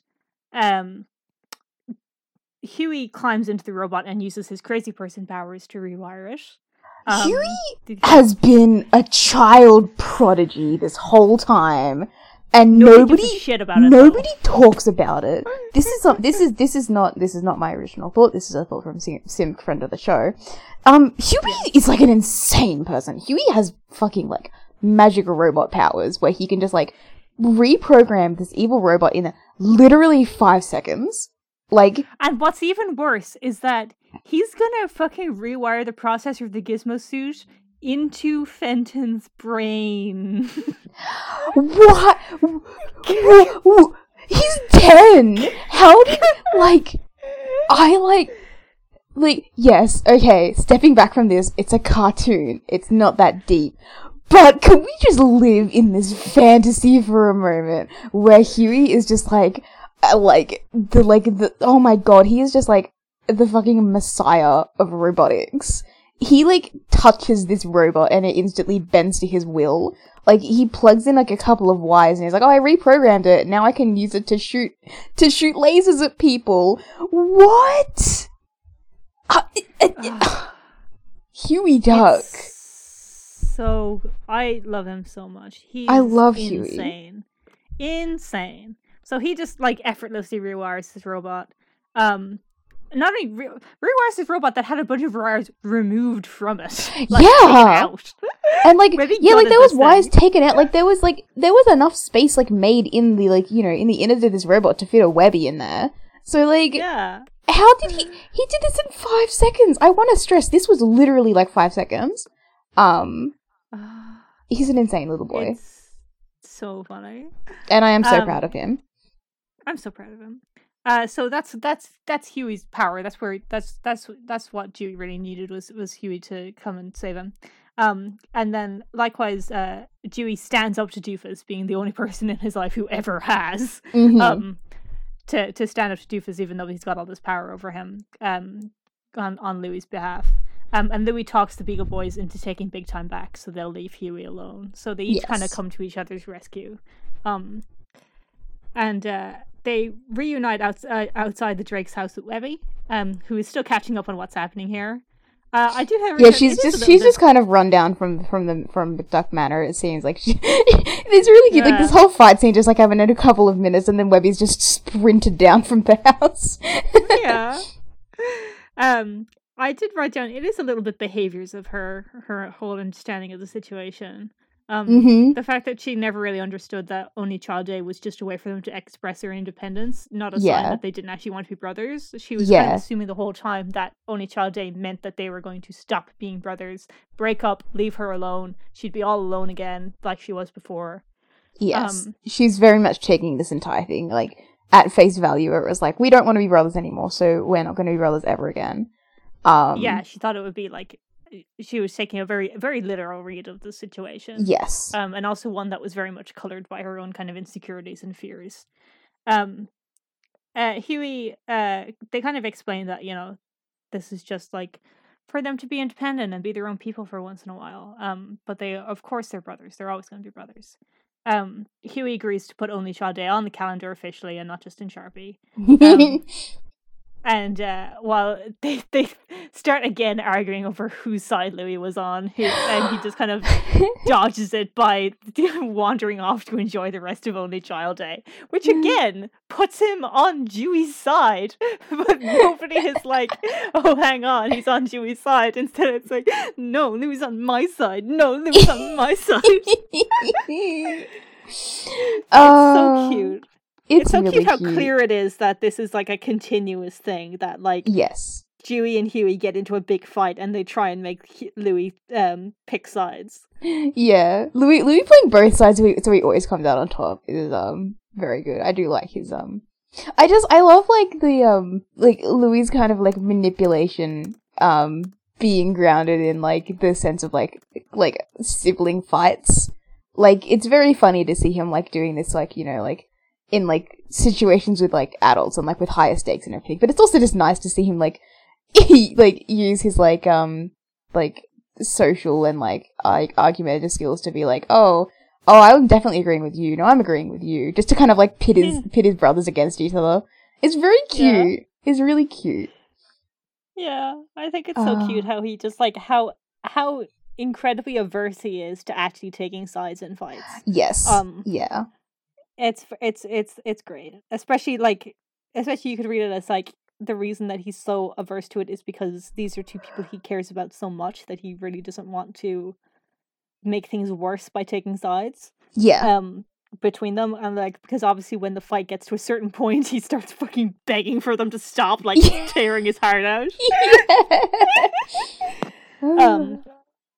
And so they kind of walk off into the sunset. Dewey kind of asked Webby if she saw any of the talk show, and she kind of denies it, but then starts singing the theme song in this kind of teasing way. And he turns around to glare at her. It's very cute. It's really cute. It's really cute. I love Dewey Do Not. I kind of love just like Dewey Do Not as like a concept, and I really like it in this episode as like an expression of like Dewey's specific issues, where like he's making this talk show, which is like, it's about him, and it's a show about him, and it's a thing that people will watch and they'll know it's about him. It's got his name in the title twice, and he is the host, and he is every part on the show, but he's also so afraid of rejection that he's like not telling anybody about it. And it really just nicely encapsulates how desperate he is for validation and for like positive attention, but is really scared, like, still, and like continuously throughout the series. This isn't like something that he really overcomes in a major way, even until like Rumble for Ragnarok. And even then, it's not like the end of that like character trait. Like, it doesn't get solved. This is something he continues to struggle with, which is he wants positive validation, but he's so scared of the potential for negative, like for like rejection. Rejection sensitive dysphoria. It seems that somebody may have a little bit of ADHD, perhaps. That's just a game theory, though. Yeah. This episode was like a secret, like it was like a Trojan horse of behaviors. On its face, it doesn't really seem like it's going to be something that's about like behavior episode. It doesn't seem like a behavior episode. Like, Depths of Cousin Feathery is like telegraphing this is the autism one. And, like, Astro Boy is, like, very obviously. But this one's kind of, like, it kind of, like, sneaks up on you.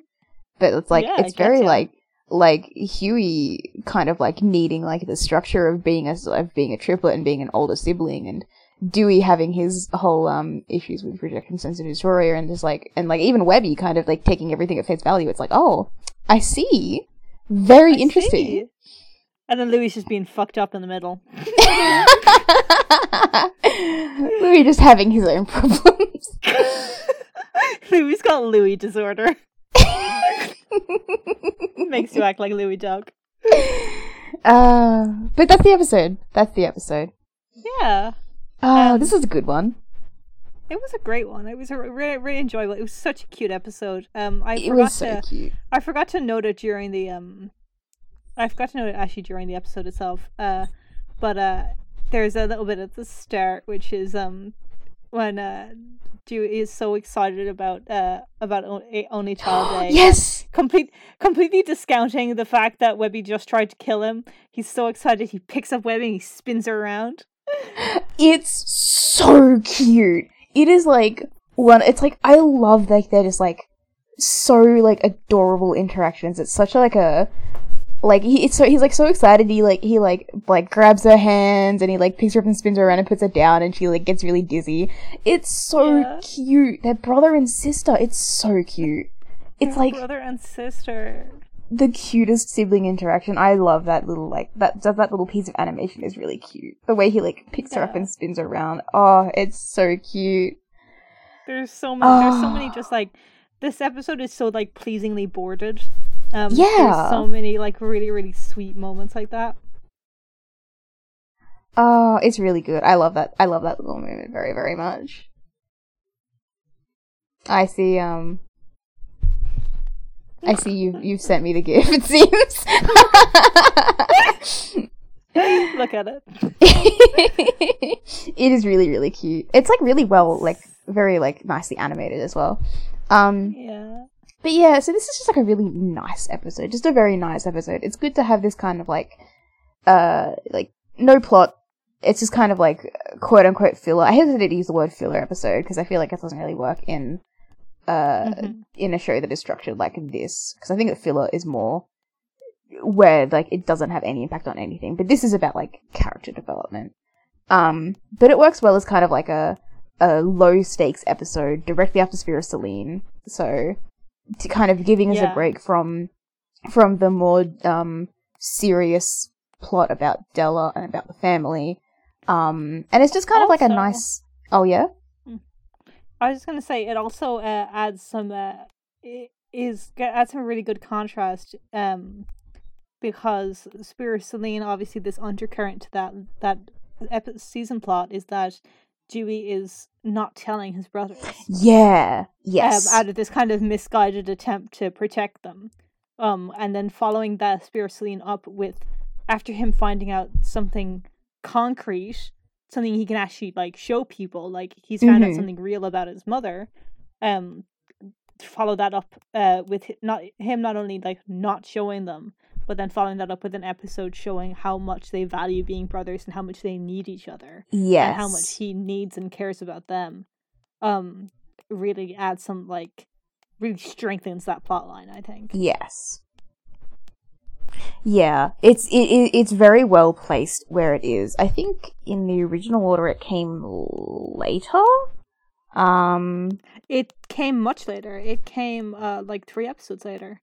Yeah, which is, I mean, again, this is kind of an episode that can really go wherever, because it's not, it's not time dependent, it's not plot dependent, there is nothing here that is really going to be impacted by shifting it a little bit, but I think it works really well as kind of like thematically where it is, kind of putting it directly after Spear of Celine. It's really nice.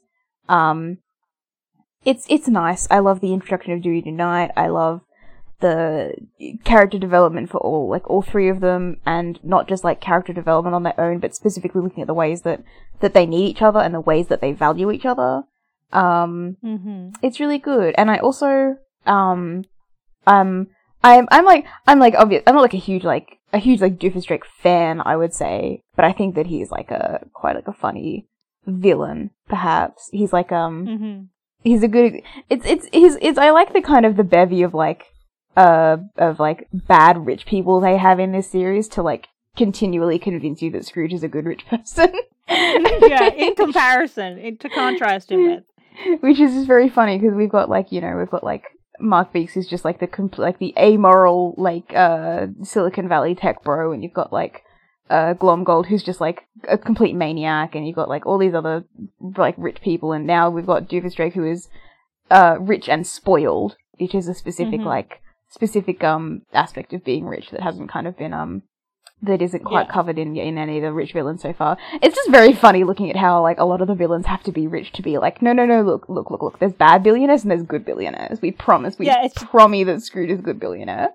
Just to make Scrooge look good in comparison. We're not fooled. We know he's a shitty old bitch. We're constantly talking about it. Like we're not even talking about like how bad Scrooge is like as a billionaire. We're talking about the fact that he just like sucks as a family member. Yeah. I do wonder whether there's like any like classic Doofenshmirtz fans from like DuckTales 87 who are pissed about this. Like I know there was, but it would be interesting to kind of see how many there were who were like invested in like the character of Doofenshmirtz as he was in the original DuckTales. Yeah, to preserve him. I mean, considering that he's from looking at his various Wikipedia pages. Across multiple platforms, it seems that his main character trait was being fat and eating. So, I'm not really mad that they kind of rejigged him to be just like a spoiled brat. Cause there's like, it obviously he's still like, I think he's introduced like eating like a big thing of ice cream, but the focus isn't on like his like love of food. It's more him being just like a spoiled kid who like doesn't get told no. So it's not so much him being, it's like there is like, the focus is not like, oh, it's funny that he's fat and he's eating all the time and that's why he's bad and like, you should laugh at him. It's like, no, he's bad because he's a terrible person. He's a terrible, terrible person. Yeah, and it is one of those things where it's like, obviously they changed his design slightly and, but they did keep him recognizable. So, I think it's fine. I think that like there's people who are mad about how Doofus is portrayed, like how its character design is, and that he's still like an evil fat kid. And I think there is some merit to that, but I'm personally not mad about it. Just it'd be interesting to kind of look at the Doofenshmirtz. I have no more thoughts on the episode. Let's go to our third segment. Well, if you don't have any thoughts on the episode, then I'm sure we can just borrow some thoughts from Frank Andrenes, who has a Twitter thread dedicated to kind of like going through, I think he went through to like season 2 yes, of DuckTales. I know I went through the season 2 at least because I went searching for Feathery Thoughts and then Yes. teared up. Yes, but he has a very extensive Twitter thread about every episode of DuckTales, kind of going through like behind the scenes stuff, like stuff that got cut, ideas, planning, and so I thought it might be a good idea to kind of just like look at what Frank has to say about this episode and about previous episodes that we've looked at, and just kind of take a look at details that we as viewers may not have been privy to. So I'm scrolling through the thread right now. It is very long. Okay, so our the Day of the Only Child. I will link you directly to the tweet so you can come and look at this with me. Yeah. 1 second. Copy the tweet. Interestingly, this thread is in like airing order, not like actual order. Yeah. Which makes it a little bit complicated to kind of like scroll through. First interesting thing about this episode, originally it was going to be like 3 separate It's a Wonderful Life segments where where they each go through a portal to alternate dimensions where they'd each grown up as an only child. So this kind of like brought Gyro into the mix, which would have been very funny, I have to say. Okay. Because we've only seen Gyro in Great Dime Chase, and has he been in any other episodes this season? No, it was just Great Dime Chase. Wow, and it seems weird. Yeah. I think he gets probably, maybe it's just that he's such a good character that he's larger than life, I suppose. But he really feels like he's in more episodes because I think also he was probably written into this one originally because it was probably might have been a bit of a holdover from back when he was supposed to have been introduced in the pilot. So he would have been a much more kind of heavily recurring character, or seemed that way. Yeah. Putting him at this point. I just think this is really interesting because I've talked about this a little bit in terms of like when people like write fan fictions or whatever, or like come up with like scenarios where the triplets grow up separately, is that so much of their characters and who they are defined by how they've grown up. Yeah. And how they relate to each other and how they relate to being triplets. That to take that away and try and have them like be only children, and have them always have been only children. Yeah. Would make them unrecognizable. Yeah. I mean, like, people over at the Feathery Society like to complain that these triplets are unrecognizable anyway, but they still are triplets. Like, they still are part of, like, a trio, and they're still extremely part of, like, their dynamic and their character traits and their individual personalities. So, it would be interesting to kind of look at, like, the way that they would act and the way that they would have turned out if they were only children. I think probably Louis' alternate future would probably just be him as the Doofus Drake, where nobody's ever told him no. That's a fairly believable outcome for him. But it'd be interesting because even the Huey's kind of thing in here is very informed by him still wanting to be a triplet. So it's interesting, like, structurally, that the three of them don't get the same conundrum. Like, Dewey and Louis both get, oh, this is my ideal life where I'm not a triplet, and then Huey's kind of like, this is like, the lesson that he kind of learns is, oh, sometimes it's good to not have brothers, because sometimes they're too good at things, and sometimes they try and murder people for you. I just think it's interesting that Dewey and Louis get what they want, and then realize it's not what they want when they wanted Only Child Day. Yes. Huey didn't want Only Child Day, and his storyline kind of differs thematically to Dewey and Louis in that way. Another interesting fact about this episode is that Doofus' character was roughly based on the Twilight Zone episode It's a Good Life, where an omnipotent boy becomes a monster because no one can tell him no. I'm a big fan of that. Doofus Drake does seem like he's come directly out of the Twilight Zone. I know. And a lot of that, like, that's where a lot of that humor kind of, like, fits in very well. It is that uncanny valley, that kind of absurdist kind of slightly surreal humor. It reminds that style of humor actually reminds me a lot of Inside Number 9. Obviously not to nearly the same extent as Inside Number 9 takes it, but a lot of like the comedy in that is just like incredibly like dark humor. But like you know, I just think the fact that they just have writers with such powerful like writing chops basically, and such like strong senses of humor. You get sometimes when an episode veers into a certain kind of territory or a certain area of humor, the jokes just fucking like come out like that. And sometimes like and sometimes like, again, not even just like the jokes, but sometimes when a like an episode kind of turns into a genre like that. Like I'm thinking specifically of like another kind of classic another kind of part of an episode that gets compared to the Twilight Zone is in the Ballad of Duke Baloney, Glomko's dream sequence. That's really, really good, and really really excellently put together.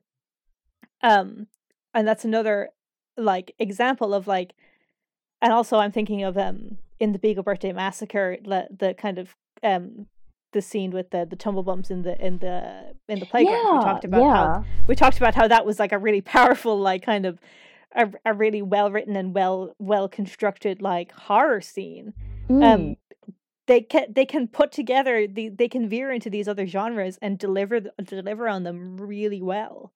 I like DuckTales does like, you know, like tame horror quite well, I think.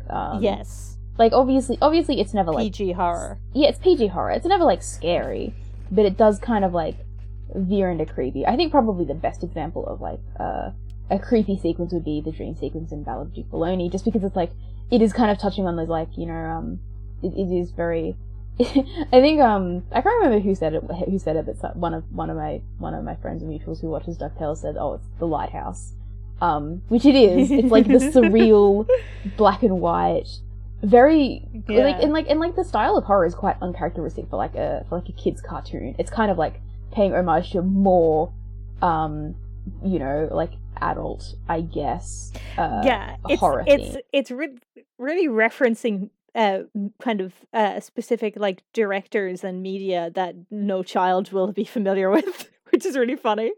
Yeah, people like, I think it's even in that thread, I think people compare it to Lynch, but it was a specific, I think it was another director that it was kind of written specifically in regard to. Yeah, that's like, right, yeah. No child would ever understand what the fuck this is about. It's so funny. It's really good. Like it's just like absolutely bizarre, and like obviously like the Exorcist, like child's head like turning around, you know, like it's all very, very it's a very specific kind of brand of horror that they tap into there. And they do it kind of, again, they do a very similar type of horror in The Trickening. They get to play around with a bunch of different kind of horror genres. Yep. Because of the conceit of the episode. But also, before that, in Nightmare on Killmotor Hill, Dewey's, a lot of the kind of, some of the dream sequence there, but specifically in Dewey's dream, we get a bit of a Five Nights with Freddy. Yes. Five Nights with Freddy. Five Nights with Freddy. But you know, we get some of that tapping into that kind of the soulless kind of mascot look, and kind of like doll horror, which comes up again in The Trickening. Yeah. So you get like this really interesting like forays into these different styles of horror, and we get a lot of different forays into like all different kind of styles of like all different genres and all different like styles of storytelling. So we get all these like you know, like we said this episode, there's like these kind of three kind of distinct like comedy styles that this episode goes through, and of course we get like all these kind of we get like, you know, the Quackpack episode where it's like all like this kind of like sitcom meta joke, humor, like very much. yeah, all this kind of meta humor and this very like kind of playing up the kind of like soullessness of modern sitcoms. Yeah. And again with this tinge of existential like horror going on, like this psychological aspect that's very concerning. You know, we get a lot of range basically when it comes to this kind of stuff. Which goes to show that like when the episode does veer into these areas, the writers really can handle it, and you get like these really memorable scenes and sections of episodes. Yeah, I think Doofus Straight is really well done as like the uncanny, just like creepy child. And it's kind of an interesting take on the creepy child, because all the time the creepy child is like supernatural in nature. This time it's just because he's spoiled and he's never had any kind of like normal life. So it's quite an interesting take, I guess, on the creepy child trope. I think it's done quite well. So I really like that facet, and it does feel quite Twilight Zone-y. So I do like that little detail that Frank had in there. Yeah. One of my favorite tidbits that Frank shares about Day the Only Child is that Dewey Do Night is based off something he used to do as a kid. I love it so much. Quote, I used to deliver fake late night talk show monologues to an imaginary audience and hold for applause. It was unsettling to watch. I love this. I am obsessed with it. It's so good. It is, I think, a little bit relatable. I used to just kind of like monologue to myself. Oh yeah. Like, you know, constantly. I talk to myself a lot. So like I think the whole kind of pretending that you're in a TV show or pretending that you're being watched, it's very much a Dewey type of thing to do. Particularly he's like the kind of kid, and I kind of was to like behave a certain way when you're alone. Because you're imagining that there's a camera on you. Yes. Or that someone's watching you. Like posing or doing something a certain way, or like letting some imaginary audience influence the way that you're behaving. Because it would look good if there was someone there. You're alone because you're a freak. So like it's very cute. It's very characterful for Dewey, and I think you can really tell that personal experience aspect in Dewey Do Night, because like the scrambling around, the getting distracted and just like getting lost and just playing with toys, and then going back to presenting the show, but then like so easily getting distracted because there are no stakes, because it isn't really that real, even though he is recording it, like all this kind of stuff. It's very real. It's very real, very 10 years old. I like it. I also like the kind of teaser at the end of the last tweet about Day the Only Child, which is that Dewey Do Night returns next season on location with a big name guest star. I don't know how much of a big name guest star Darkwing Duck actually is. But I love it. He sure did. He thinks he's a big name guest star. He sure did film on location with like 4 viewers on his live stream. That's just like a cute little So throughout this thread, there's kind of like behind the scenes content, little tidbits, stuff that was cut, and then also like teasers for the future. This was a pretty good teaser. I do like the big name guest star. I'm just gonna take a peek in the replies to that to see if anybody's guessing what it's about. Somebody just saying, "Is it Goofy?" All caps. Is it Goofy? Is it Goofy? Oh, is it Goofy? Is it Goofy? I'm shaking and crying. Is it Goofy? Is it Goofy? Please, please, please, please, please. I promise. So that was just some of the facts about Dave the Only Child. So I thought it might be interesting to just kind of like look back through the episodes that we've already seen. Probably not go into a huge amount of detail because I don't want to go too long on this, but just kind of take a peek at the most interesting facts about episodes that we've already seen. And so then we may want to like revisit this like maybe at the end of the season as well to kind of like take another look back, because we're about halfway through now. We're about halfway through. So I think do you want to go backwards or do you want to go back to the start and go through forwards? What do you think would be better? Let's go backwards because it's be more fresh in people's And that way minds. we can directly talk about Storkules. Yes. You know what I'm about. Yes. So some interesting stuff about here is that originally Ithaquack was going to be more populated, and the salesman who sold Launchpad the gear on Neverest was going to be there. He was going to sell a map to the Temple of Heroes to do in Webby, but it was cut because it was unnecessary. It again, yes, very unnecessary. Would have been funny to have him just show up here for no reason on this island of the gods, but it does kind of like. I do also like I do like the atmosphere provided by having this this massive island with all of these like houses and settlements on it that is just completely deserted. Yeah, it does kind of like that decision to cut that does make Ithaquack feel a lot more isolated. Which is pretty good because like obviously Zeus drove everybody out. Yeah. And it really like it makes Zeus even more like petty and like pathetic, right? To have like you are the king of nothing. Yeah. He talks about the casting Greek actors, and of course casting the Lion of Lindos, the hero of Heliopolis, the mighty Storkules. It delighted us to no end that the guy who plays Mickey was going to play Donald's best friend. They can't. They've talked before about how Mickey pretty much is the only thing they haven't been able to get a license to put in the show. Him. They can't put Mickey in the show. They're not allowed. Makes sense. Like it is like. I can't really blame them for not letting Mickey into like DuckTales 2017, given their like particular like approach. Like obviously we love DuckTales 2017, but like introducing Mickey will make him like it'll be like, wow, so you're complicit with Donald falling into depression after his sister went missing, huh? Mickey, why didn't you go and help him, huh? Mickey, like there'll be some fucked up ramifications for Mickey's character if he's introduced into DuckTales. Yeah. I can see why.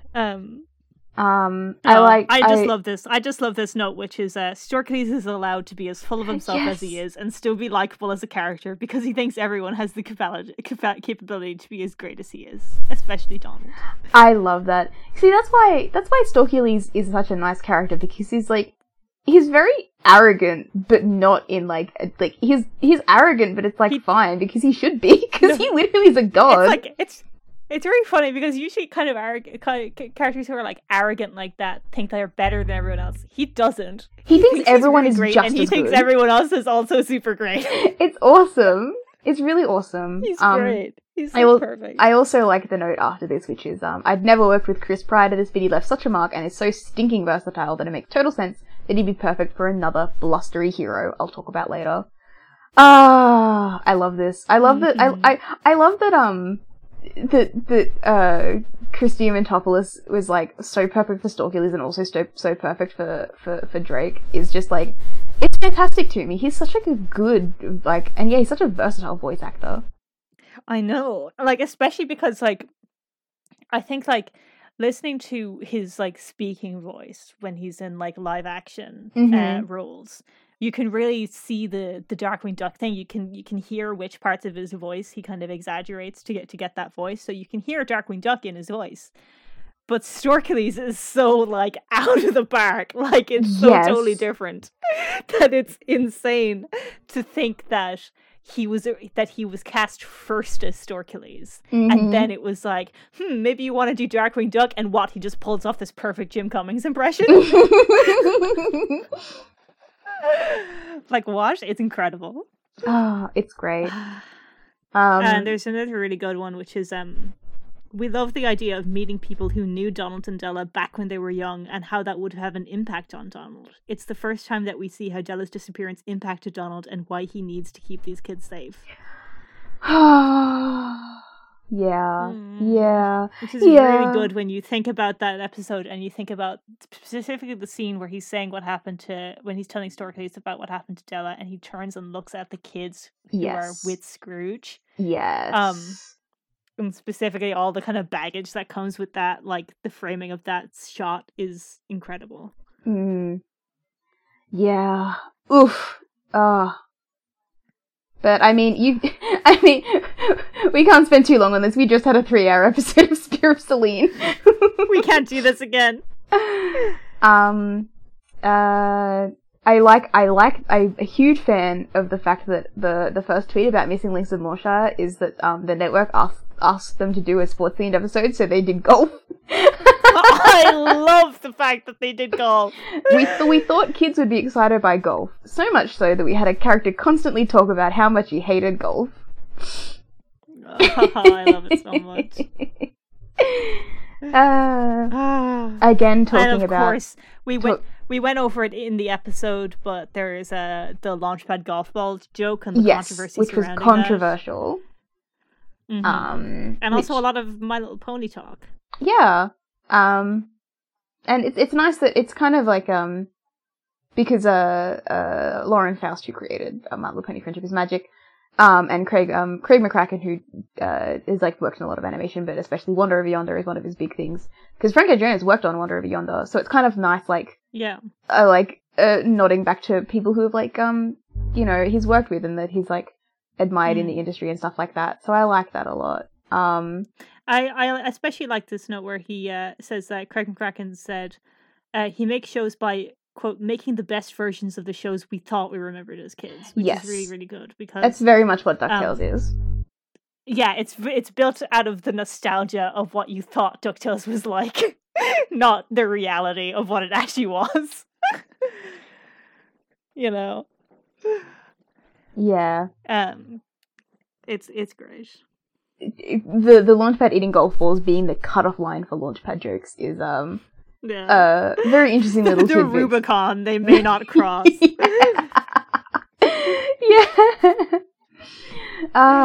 Yes. So I do like the notes for Missing Links from Moorshire are quite good, because I do like the kind of like I do like it when kind of show creators look at like their philosophy behind writing and behind creating. So it's nice to kind of see the how other creators have impacted Frank and how he writes things.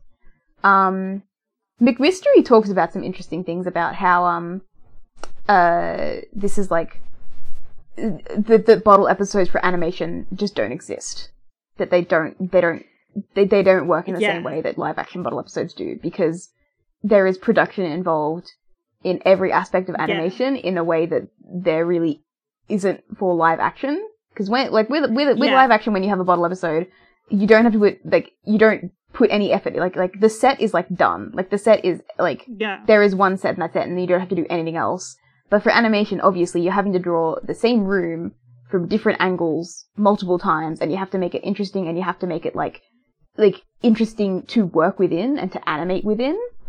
And you have to, and the amount of planning that goes into when you can't just like go to another location which is set up to stage a shot more conveniently, to be able to have to find a way for an action to work within the environment that you've trapped yourself in is real tough. Yes.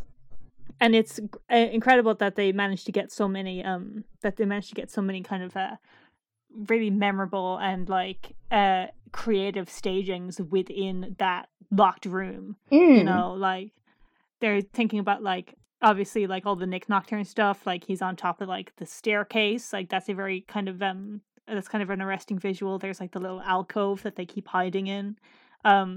There's the bit where Huey fucking swings off the chandelier and fucking tears the cable off the wall. Yes. Like there's a lot of like very specific kind of spatial stuff that has to happen there. That had to be very, very kind of tightly worked out.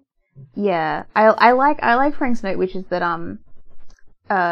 easy for design, which is what a bottle episode is meant to be, means that there's no like new like props, no backgrounds, new characters. Everything is like contained. What you start out with is what you finish with.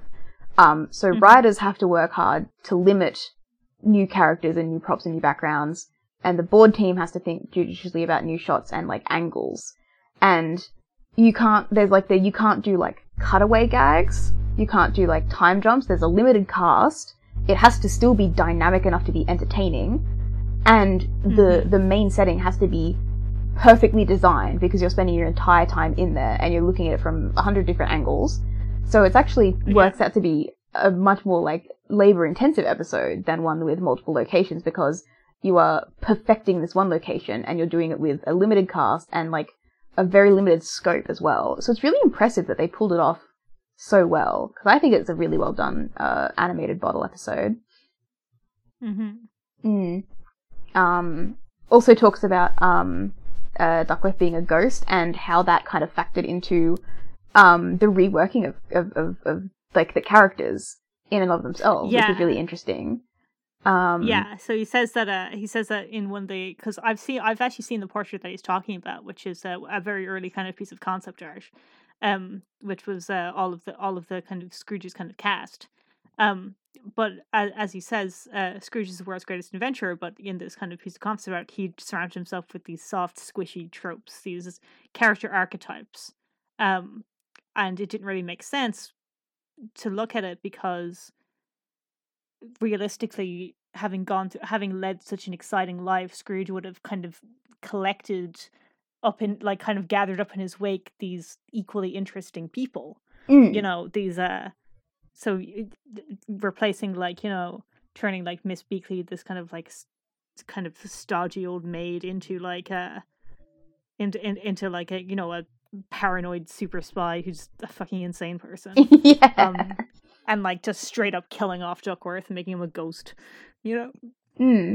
And one, like, it's specifically mentioning Gyro in here as turning from just like a general crackpot inventor into a mad scientist, which is another character change that people were quite mad about, because in the comics and in the original show, Gyro is like just a nice person. Like, he's nice. He was often defined by his kindness. He's very kind. He's kind of a little bit like he often his kindness kind of gets him taken advantage of. Like he's kind of like altruistic to a fault.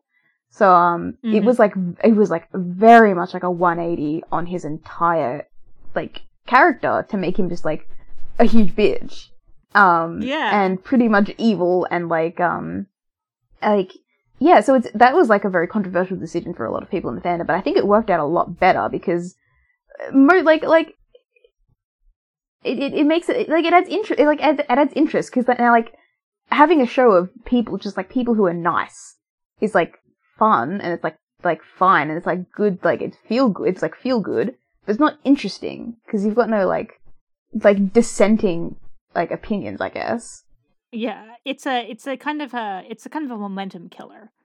You don't have, and it also kind of when you have casts like that, you have to keep on introducing tension from outside sources, which becomes very repetitive and doesn't lead to any growth for characters. So by having characters who are so dynamic and so kind of motivated in their own directions that they're constantly clashing against each other and kind of ricocheting off each other. Yes. You can have these episodes where you could take away all of the outside influences and just have them like go crazy with each other. Yeah. Which is, you know, so that kind of stuff.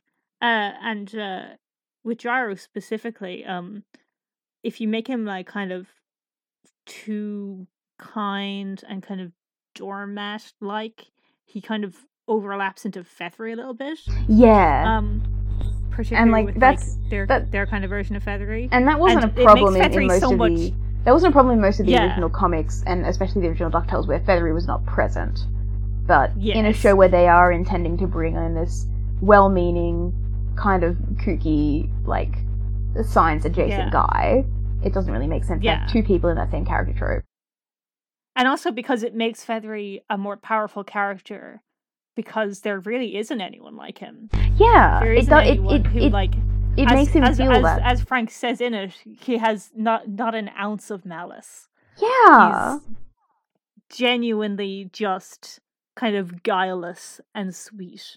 Yeah, and I love him so much. Sorry, we can't start talking about Feathery. It's too much.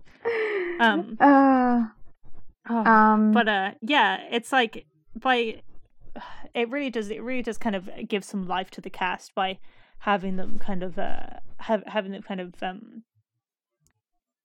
differ in those ways and adding tension just by like making some of them like a huge fucking bitch. But also, like, how joyless do you have to be to watch Jim Rash's fucking performance as Gyro Gearloose and not think, I love this? Like, what is wrong with you? Yeah, I will give them credit. Most of the people who are like, Gyro is evil now, they do at least concede that Jim Rash does a really good vocal performance. So I will give them that. I think he is. I like, as much as we talk about all the other voice actors, I think David Tennant is an incredible voice actor. Particularly, I think he translates into voice very well. I really noticed it during it was the live McMystery table read, which was he kept making noises whenever any action was like read out. He would like grunt or like make a or some kind of noise, which is a very kind of like him and Bobby Moynihan have this kind of sense for providing additional kind of sound effects. And Scrooge has some of the funniest line deliveries that actually kind of almost fly under the radar because they're so consistently funny. Yes. So, like, David Tennant's a really powerful voice actor, but I think that Jim Rash is one of the best in the show. I agree. I think probably my favorite voice actors in the show would be Jim Rash, Bobby Moynihan, and probably Ben Schwartz. I think love Ben Schwartz. Oh, Ben Schwartz is really good. He really shone in this episode, especially because he was like, given a lot of room to be very given a lot of room to play against himself and be very showy and very theatrical, I suppose. And very improv-y. Like Ben Schwartz's improv show is I'm sorry, Thomas Middleditch. Ben Schwartz and Thomas Middleditch's improv show is fucking hilarious. I love it. It's very, very fun. It's very, very good. But it's really, I think, a smart move to almost kind of isolate Ben Schwartz and put him in a space where he can just kind of go off the cuff for a while. Just lock him in a room with a vague outline and tell him to go ham.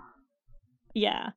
Because we also see in like the live table read for McMystery, is that Ben Schwartz in particular has such a strong sense of comedic timing. Yes.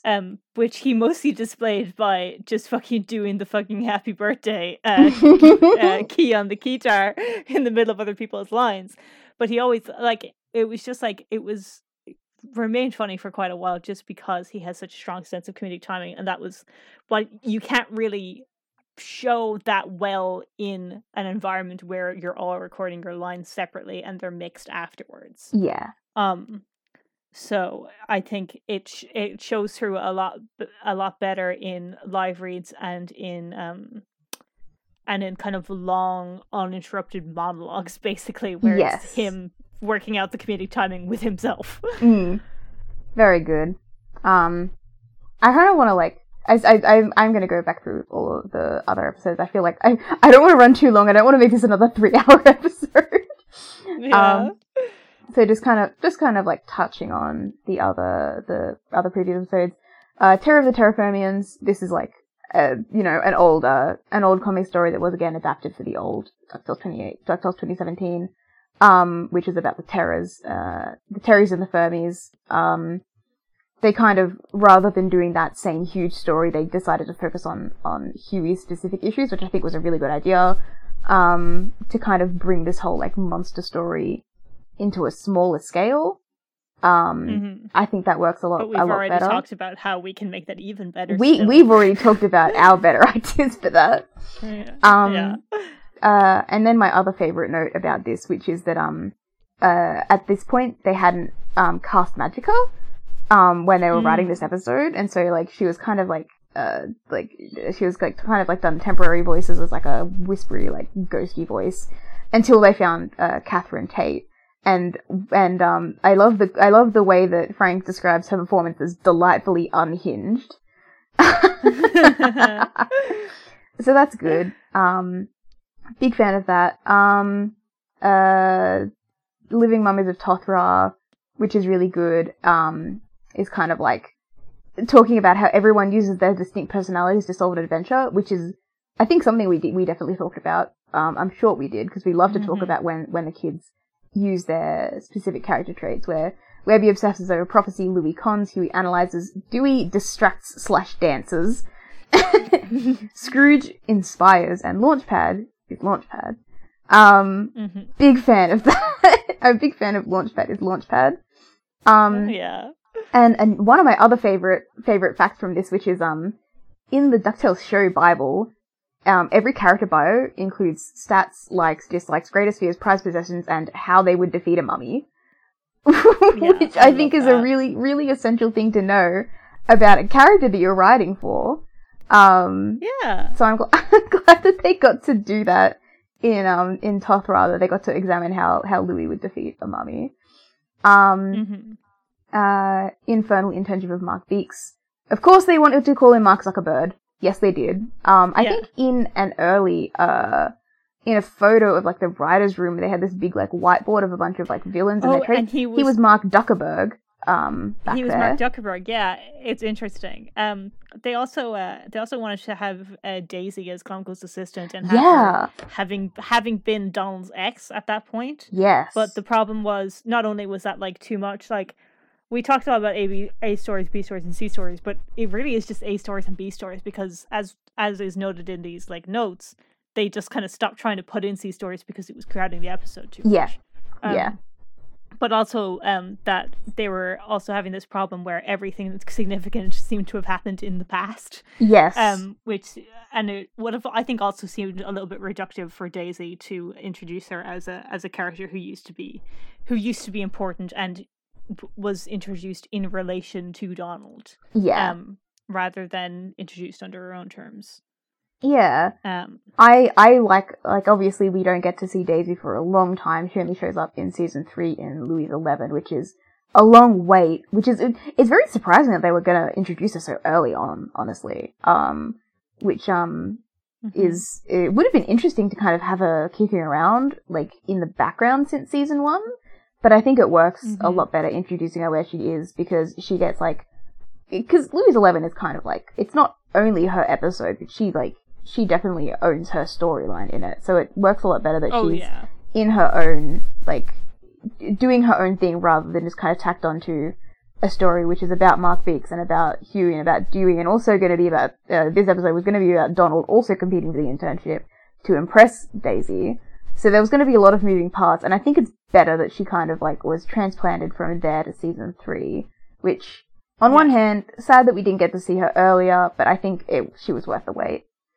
I also think it's really cute and consistent how, like, consistently some of the jokes that we like best and the ones that have the kind of most effect on us are the ones that are drawn from real life. And an example of this is that Dewey carrying around a briefcase that he picked up for no reason and has no idea what's in it, was based on Matt Youngberg's actual brother, who carried a briefcase around for a year as a kid because he thought it made him seem interesting. I love details like that. I love when writers and like creators kind of take tidbits from their own lives or like from their friends' lives and like put it into cartoons. It makes it feel very real, because like, because the thing is, the shit that kids that get up to is unparalleled. If you're constantly writing on what you think kids should be doing or what you think kids would do, it's always going to be really boring because kids get up to mad shit. I did the dumbest things when I was a kid.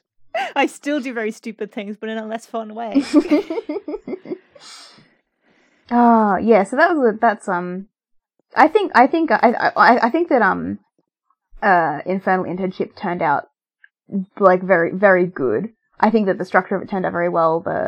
It doesn't suffer from having that C story removed, and it very much the kind of like the very real like brother-based writing very much shines through. So that works very well. I'm a big fan of that. House the Lucky Gander, very interesting. I remember we loved this episode. I really like the fact that there was a lengthy argument about whether the act of opening his wallet for cash was too much effort for Gladstone. I'm obsessed with that being how the $20 thing came about, is through this fucking heated debate about how exactly Gladstone's luck works. And also the fact that they mention in it that there is no way that that Gladstone physically can't try at anything because then his luck will stop working. That like is really interesting. Also interesting talking about how Paul F. Tompkins was their only Gladstone choice. Yeah, it's really interesting. He does a good job for Gladstone. I think specifically he does a good job for this Gladstone. Yes, we've talked before about how we are about our feelings on Gladstone's new design. I feel like since House of the Lucky Gander, I've become more anti New Gladstone's hair. Specifically, this is the problem.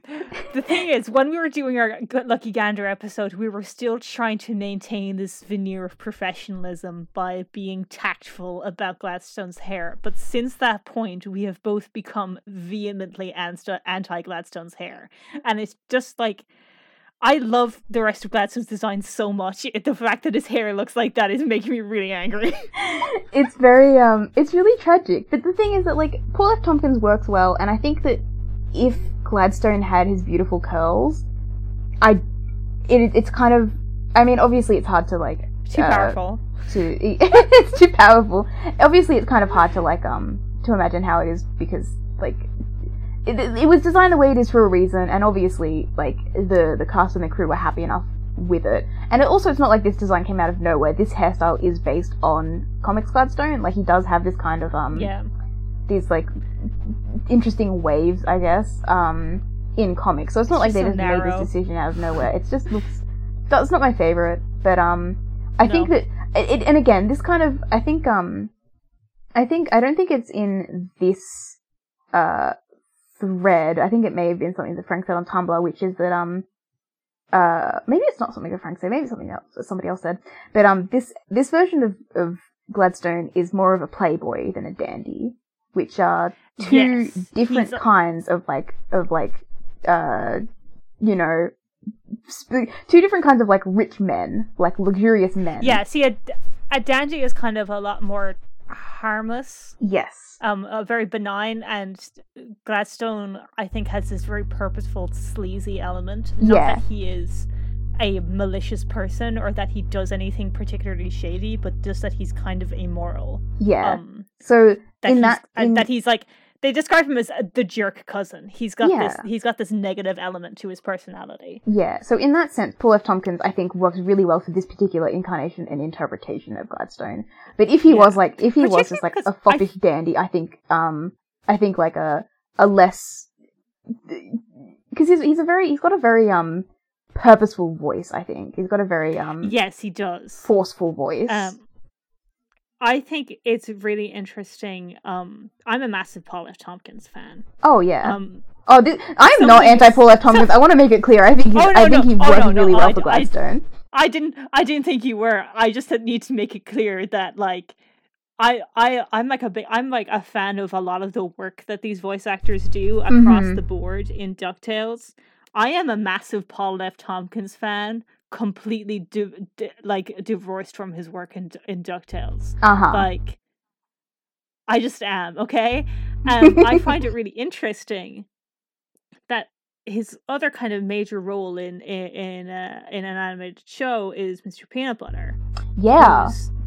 Who's kind of one of his main character traits is that everything is handed to him. That he walks through life kind of freeloads through life and gets opportunities handed to him where other people struggle.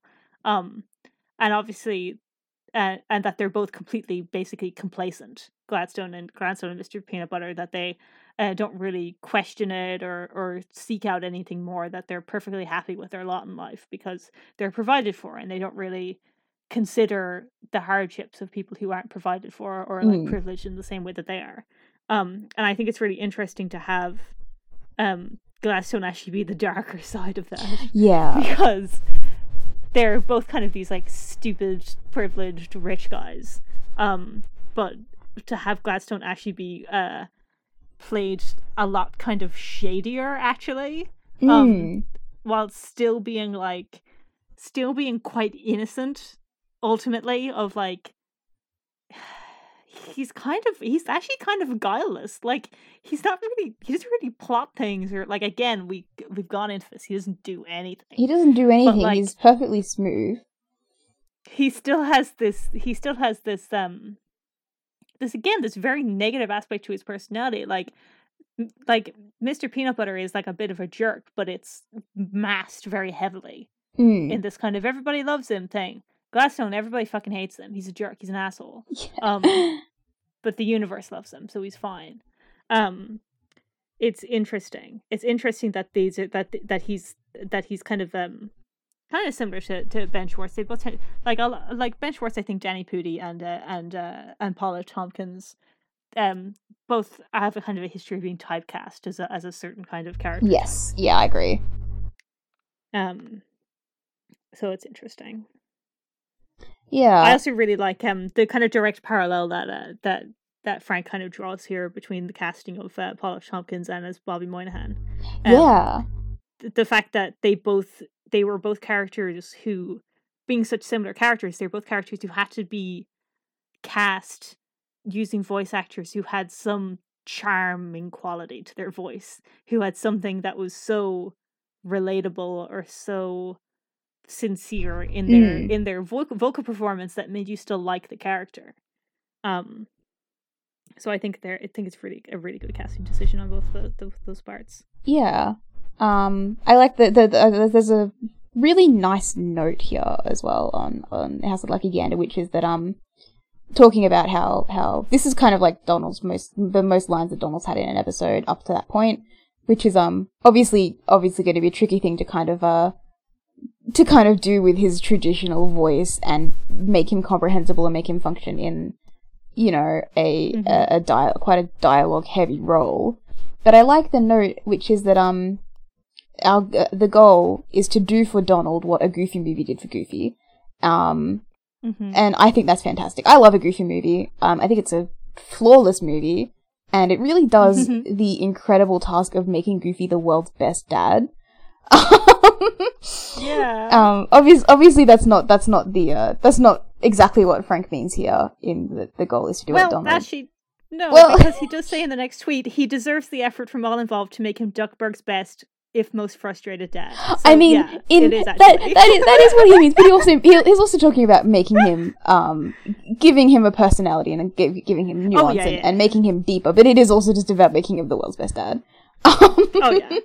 Although in DuckTales, it's not even making him the world's best dad; it's just getting people to recognize that he's the world's best dad. He already was the world's best dad. I do think about he's just been doing it. I do think about those panels from that comic where Scrooge keeps on like showing him a triplet and being like, "Which one is this?" And he's like, "Obviously, it's Huey. He's got like a freckle. You fucking idiot. Can't you tell the difference?" Yeah, and he gives all the very minor details that like identify how he knows all of them. And there's that very, very cute comic of like, he's racing against the boys and like swimming, and they're swapping out, and he's thinking they think I don't know that they're swapped out, but it's very obviously Louis behind me. That one's really cute. Very, very cute. I'm a big fan of Donald has always been a really good dad. So it's nice that the DuckTales is like finally giving him the spotlight and the recognition that he deserves. In this thread, Frank Andreas does call the episode the Beagle Birthday Breakout, which is incorrect. That's not what this episode is called. It's the Beagle Birthday Massacre. I think everyone needs to face the fact that this episode is a massacre. It's a massacre. It's a massacre. It's death, destruction. It's death and destruction and killing and violence. Some interesting talk about how a lot of people think that Lena was based on Minima de Spell, which is Magica's kind of niece. But she's actually based on Magica's Shadow from the original DuckTales ep, Magica's Shadow War, which is a concept and a phrase that comes back in the finale of season 1. But that's interesting that Lena was not like Lena, the niece of Magica, is not actually based on the real niece of Magica. Yeah, that's kind of interesting to me. And talking about how this is a show about family, so it's giving the show a chance to talk about like abusive family relationships and like negative family relationships, which I think is really good to do in a show which is about how good family is and how important family is, to also show that family is what you choose, and you don't have to like your quote unquote birth family, using birth very liberally here for Lena. Your birth family is not the be all and end all. You don't have to ally yourself with them that you shouldn't feel obligated to forgive someone because they are family. Because just on the basis of being family, that you should that there are always people who will care for you and accept you more than the way that you deserve, essentially. But the most important note about this episode is that there exists somewhere out there a quote somewhat not safe for work list of possible Beagle names. Mm-hmm. I am desperate to find out what the inappropriate Beagle boys are. I desperately want to know so fucking badly. I want to know about Bottom Beagle. Die. I also am obsessed with this because Namechecks Bob Snow, who has also been credited for some of my personal favorite jokes in DuckTales, that whenever there's like some insane joke, it's always credited to Bob Snow. Yes. That's gonna be like our white whale, honestly, the not safe for work list of Beagle Boy names. Like, I feel like it's gonna be something that like 5 years or something after DuckTales finishes, like sometime like out of nowhere, Frank Angelakis is gonna tweet, "Hey, remember this one thing I said once? Hey, I found the Word document of the not safe for work Beagle names," and he's gonna drop it. I could just I just want to know. I want to know how not safe for work they were trying to get. I want it so bad. I want it so bad. Okay. That's the notes on Beagle Birth Thematical were fairly short, mostly just about Lena. The Great Dime Chase is an interesting one because it's talking about how they discovered the chemistry between Dewey and Webby, which is an interesting thing that they didn't obviously a lot of writing a TV show is planned out ahead of time, but also you discover things as you're writing it. You discover how characters work well together. You discover how themes and how things may come back, and how how things work together kind of on the fly. So it's interesting that the chemistry between Dewey and Webby was obviously they had been planned to work together in this episode, but it's interesting that the extent of their friendship hadn't really been maybe fully considered this early on. So it really it really goes to show how powerful the character writing here is, which is it feels like they were always meant to be best friends, right from the start. Mentioning how they deliberately didn't put Huey in this one because he'd just been in Neverest, so he didn't really he didn't need to be crammed into this one, which was already fairly lots of moving parts, and obviously Jari was here. There's our guy talking about how in the original series Jari never really had an inventor that didn't somehow misfire and threaten everyone, but I think in the original series that was more kind of incompetence. This one's more oh, they're evil, which I think is a really funny turn to take. That they're in some way representative of Gyro being a bit fucked up, as all of his inventions kind of reflect that desire in some way to just be a massive bitch. Yes, yes. And then also teasing another season 3 episode, which we're a huge fan of, which is Gyro still loves his machine very much. The phrase "they're not all evil, some are just wildly misunderstood" is a key why Gyro is the way that he is, that we'll explore more in season 3, which is reference to our favorite episode of all time. Which again is going to be a 3-hour, possibly 4-hour episode where we talk about Astro Boyd. And then also the other note here, which is that given what we know of the Buzzards now, sure seems like the story where they try to shut down all the crazies at the bin is important, huh? Which is of course referencing the fact that the Buzzards are foul. Yeah. This is obviously they're disgusting. Yeah. They're foul. They're fetid.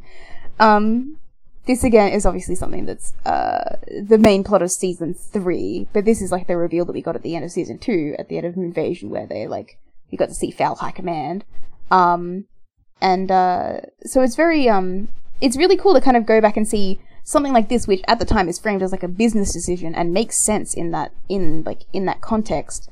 If you go back and be oh, they really are just trying to get rid of, like, the, like, you know, the insanely, like, I was gonna say competent.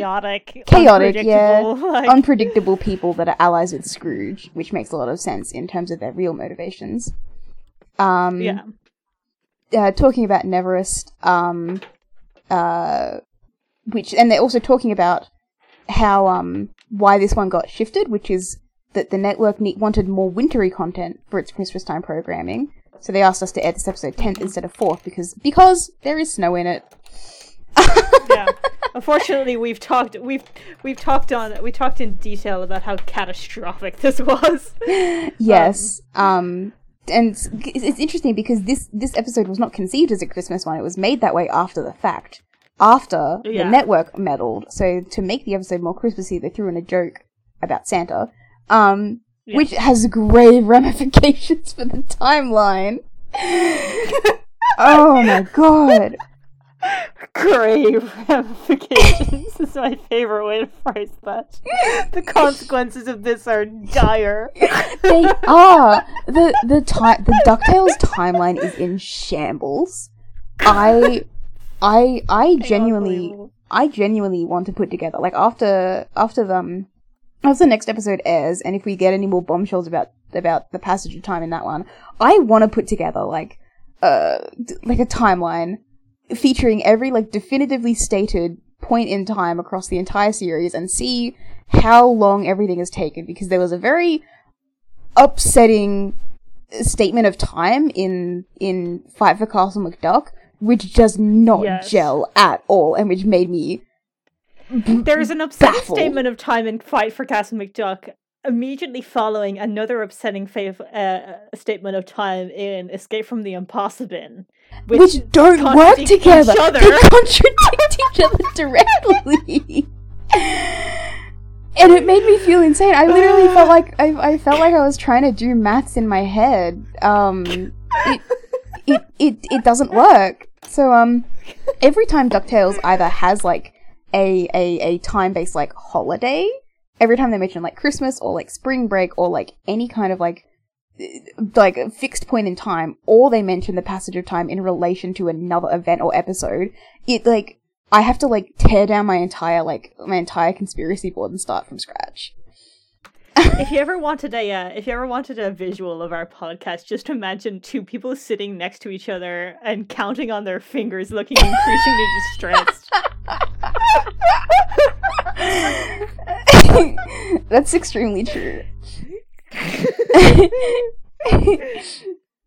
It's exactly like it's exactly like in Terror of the Terra Firmans when Launchpad goes, "Was there always 3 of them?" But he's, like, counting on his fingers all wrong. That's us trying to figure out what the timeline of DuckTales is.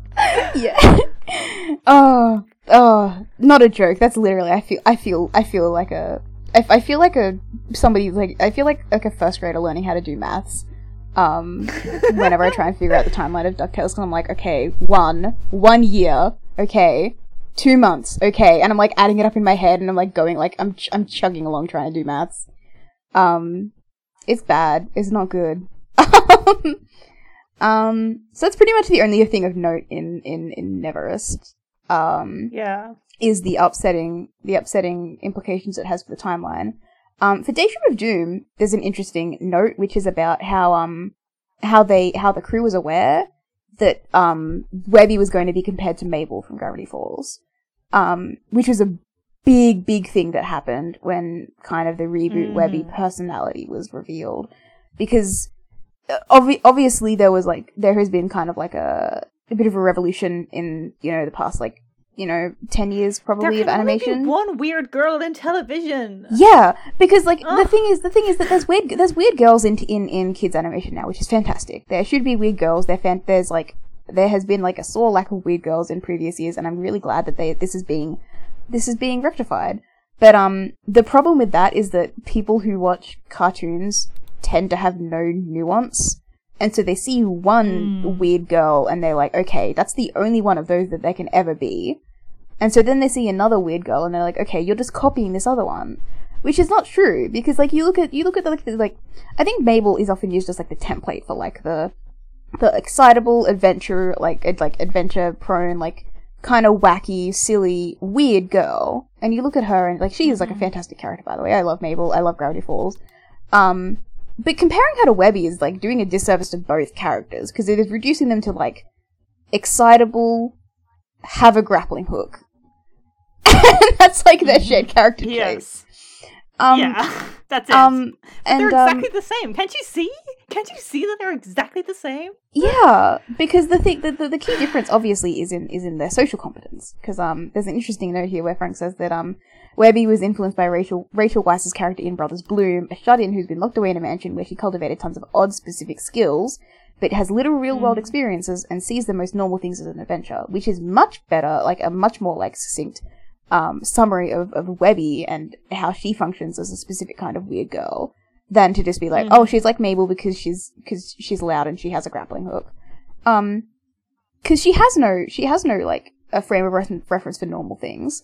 Like yes, she is like, you know, has similar traits to like other female modern cartoon characters, but that's just because in the past female characters have always just been the girl. So of course there's going to be like shared character traits between modern female cartoon characters, because we're still trying to like break the mold of what a female cartoon character can be. And there's going to be overlap, but that's also because there's now more cartoon characters that are girls. So there's going to, like, of course, on proportion, there's going to be more of them that are weird, just because there's more of them full stop. So I just feel like the Mabel Pines character, like, comparison is a bit of a cheap shot, which I don't like. I have kind of a personal vendetta against that one. Another funny note about Deja Vu of Doom, which is that, there was going to be a whole other storyline cut from this one, which was about Scrooge versus the Forgotten Plumber. I like that a lot. Where Scrooge went on a quest in a forgotten wing of the mansion, looking for a long-forgotten, almost mythical second master bathroom. In his quest, he encountered a grizzled plumber he had hired long ago to fix that second bathroom and had been lost searching for it ever since. The plumber set elaborate traps to get revenge on Scrooge. I think that's so good because it's another example of Scrooge being the most evil person in the world. It's so funny. But I think it would be an unfortunate foreshadowing of Feathery's situation. He sent somebody off to fix a water related project, let's say. Let's call the sea level project, and condemned them to a life of isolation. I guess the difference here is that Feathery has no spite towards Scrooge because of this. Feathery has no ill feeling. Which is insane. He should. Yeah. Oh, he should. Anyway, we can't talk about this. We can't talk about Feathery. Every time we mention him, we start going insane. We're touching the stove. And then all the way back to the first episode, all the way back to Woo-Oo, talking about how there was originally a C story that followed Donald on increasingly bizarre physical challenges to get that accounting job. This would have been very funny, but I think it's also very funny that they just kind of kept him in the office setting, where the only thing he really did was flail a stapler around. But this also, and obviously it kind of belies the twist of Donald's job, which is that he's not an accountant, he's going to be a sailor. And also cut for time, interesting note, the reveal that Webby's best friend in the mansion was a spider in the vents she named Morocco Pete after one of Scrooge's old adventuring buddies. I'm obsessed with Morocco Pete. We're gonna have to do an episode on Morocco Pete because it's like this recurring thing in like the DuckTales writers, like whenever they talk about new episodes, they're always talking about ways they tried to get Morocco Pete into the new episode but weren't able to. So it's like Morocco Pete is this phantom that's fucking like following all the DuckTales episodes. Like this fucking specter of a character that's like getting forced out at the last minute every time. I wish that Morocco Pete the spider was in every episode. I mean, you know what? He is in every episode. You just can't see him. He's in the corner. He's in a spider web. That's the real conspiracy behind he's there. It. He was there the whole time. I would love it if the camera panned to the side to show a massive spider web with Morocco Pete in it and Bert. Scrooge's adopted son. Scrooge's adopted son with a one-sentence summary on the Scrooge McDuck fandom wiki. When we started this podcast, we started it mostly, like, before we'd even figured out the Dinwiddie angle.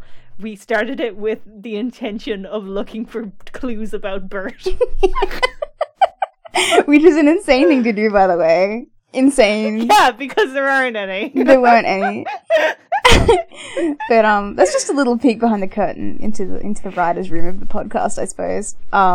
Yeah. And then what a poorly conceived idea it was. I do remember the original Google document where you had like a note of news hints for Bert, like hints towards Bert was like one of the segments we were gonna do. No, I believe it said foreign correspondent in brackets. Oh yes, McDuck Wiki. And then below that was a bullet point that said Bert clues. Where is he?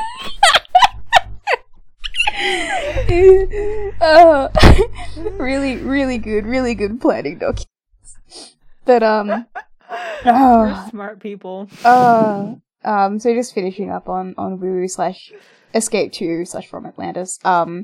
Originally, Jarrow and Fenton were going to be in here. They were going to be working on the sub, although Fenton was just going to be referred to as intern, as kind of like the idea of this like joke of him being like in the background of every Jarrow scene until we actually hear his name.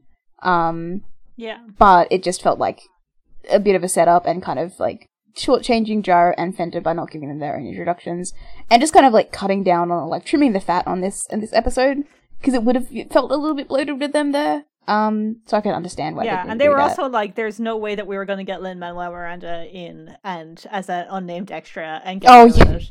And yeah. My response to that is, "Don't get Lin-Manuel Miranda in. Then. Get Raul Esparza instead. Get Raul Esparza instead. Problem solved." But I think a really good finisher for this episode and for this segment, which has gone very long. I'm very sorry, and I'm very sorry to you, Monty. You're gonna have to edit this monster down. Which is there's a phrase that I wrote on Matt Youngberg's whiteboard at the start of this. DuckTales must be great. It became a mantra on our show. DuckTales as a property deserve the very best we had to offer, and we've given it our all every day since. And I just think that's a really great way of summing up the attitude towards the DuckTales reboot, is that it always feels like they're putting effort into every single episode. Nothing ever feels like they phoned it in. It always feels like it's born out of an earnest desire to do well. Yes, to exactly. Make good. It's very much from the perspective of like, yes, of a fan who loved this growing up, but also somebody who wants to make it great and wants to make it enjoyable for a new generation. And like, yeah, obviously there's episodes where, you know, we personally or like people personally didn't enjoy them because of structural reasons, because maybe character reasons. But like every episode feels like there is like everybody is putting in effort to make it great, and it's gonna land for somebody. There's never been an episode of DuckTales where there hasn't been something that I really, really loved about. Yes, exactly. You know, there's always some aspect of every episode that I'm in love with. Yeah, that it's not even like, oh yeah, there is some redeeming aspects to this. It was like, no, there was something I adored about this episode. Yeah. You know? Like, that's incredible. That is incredible. That is something that's an experience I haven't really had with other shows. Yeah, it's obviously like it's like, obviously there's other shows that I like and that I really enjoy, but like there'll just be some stinkers sometimes. And it's just really impressive to have this show there. There's so much effort put in by every member of the cast, like the writing, the production, the animation, like the voice actors, the sound design, everybody giving 110% to just really make this like the show that it deserves to be. Yeah. And it's amazing. And it just like, it's really, really gratifying to watch. And that's why making this podcast is so fun, because it's really enjoyable there's such a wealth of like things in the show to dive into and to talk about. Again, I'm like, I think I have to keep a tally at this point of all like, this is why we started the podcast. But like, I think it was a lot of it was just the fact that we needed to look at these episodes in a more structured manner, because we would start talking about it and get distracted and go all over the place because there was just so many things that we really, really liked. Yeah. We were like, it was frustrating that we couldn't actually cover all the ground that we wanted to do when we were talking about how much we liked an episode. Yeah. So this is a good way for us to kind of like get our thoughts out and to like, and it's also a really great way of like deepening our already existing appreciation, because doing a deep dive really like lets you examine the way that like the episodes are constructed and really like opens your eyes to how much detail is in this show. Yeah. And it's a great creative exercise. It's a great critical exercise to do, and to have a look at what exactly DuckTales is doing so well. Yeah. And it's also just fun because I get to watch my favorite show, and I get to talk to my best friend about DuckTales, and I get to force everybody on the internet to listen to me do it. And for some reason, people listen to it. On that note, just thank you all for enabling us to pursue this passion project. If you weren't listening, we would do it anyway, but we would be a little bit sadder about it. We have had a great time this week.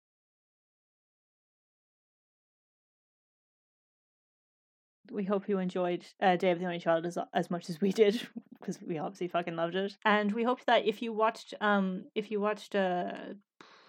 for Castle McDuck, that you enjoyed that too, because that was a great episode. And next week we will be covering Beware the Buddy System. If you do find yourself feeling bereft over the hiatus, feel free to watch along with us as we do the podcast. Should be fun. Yeah. So with all that in mind, I think we'll see you next week.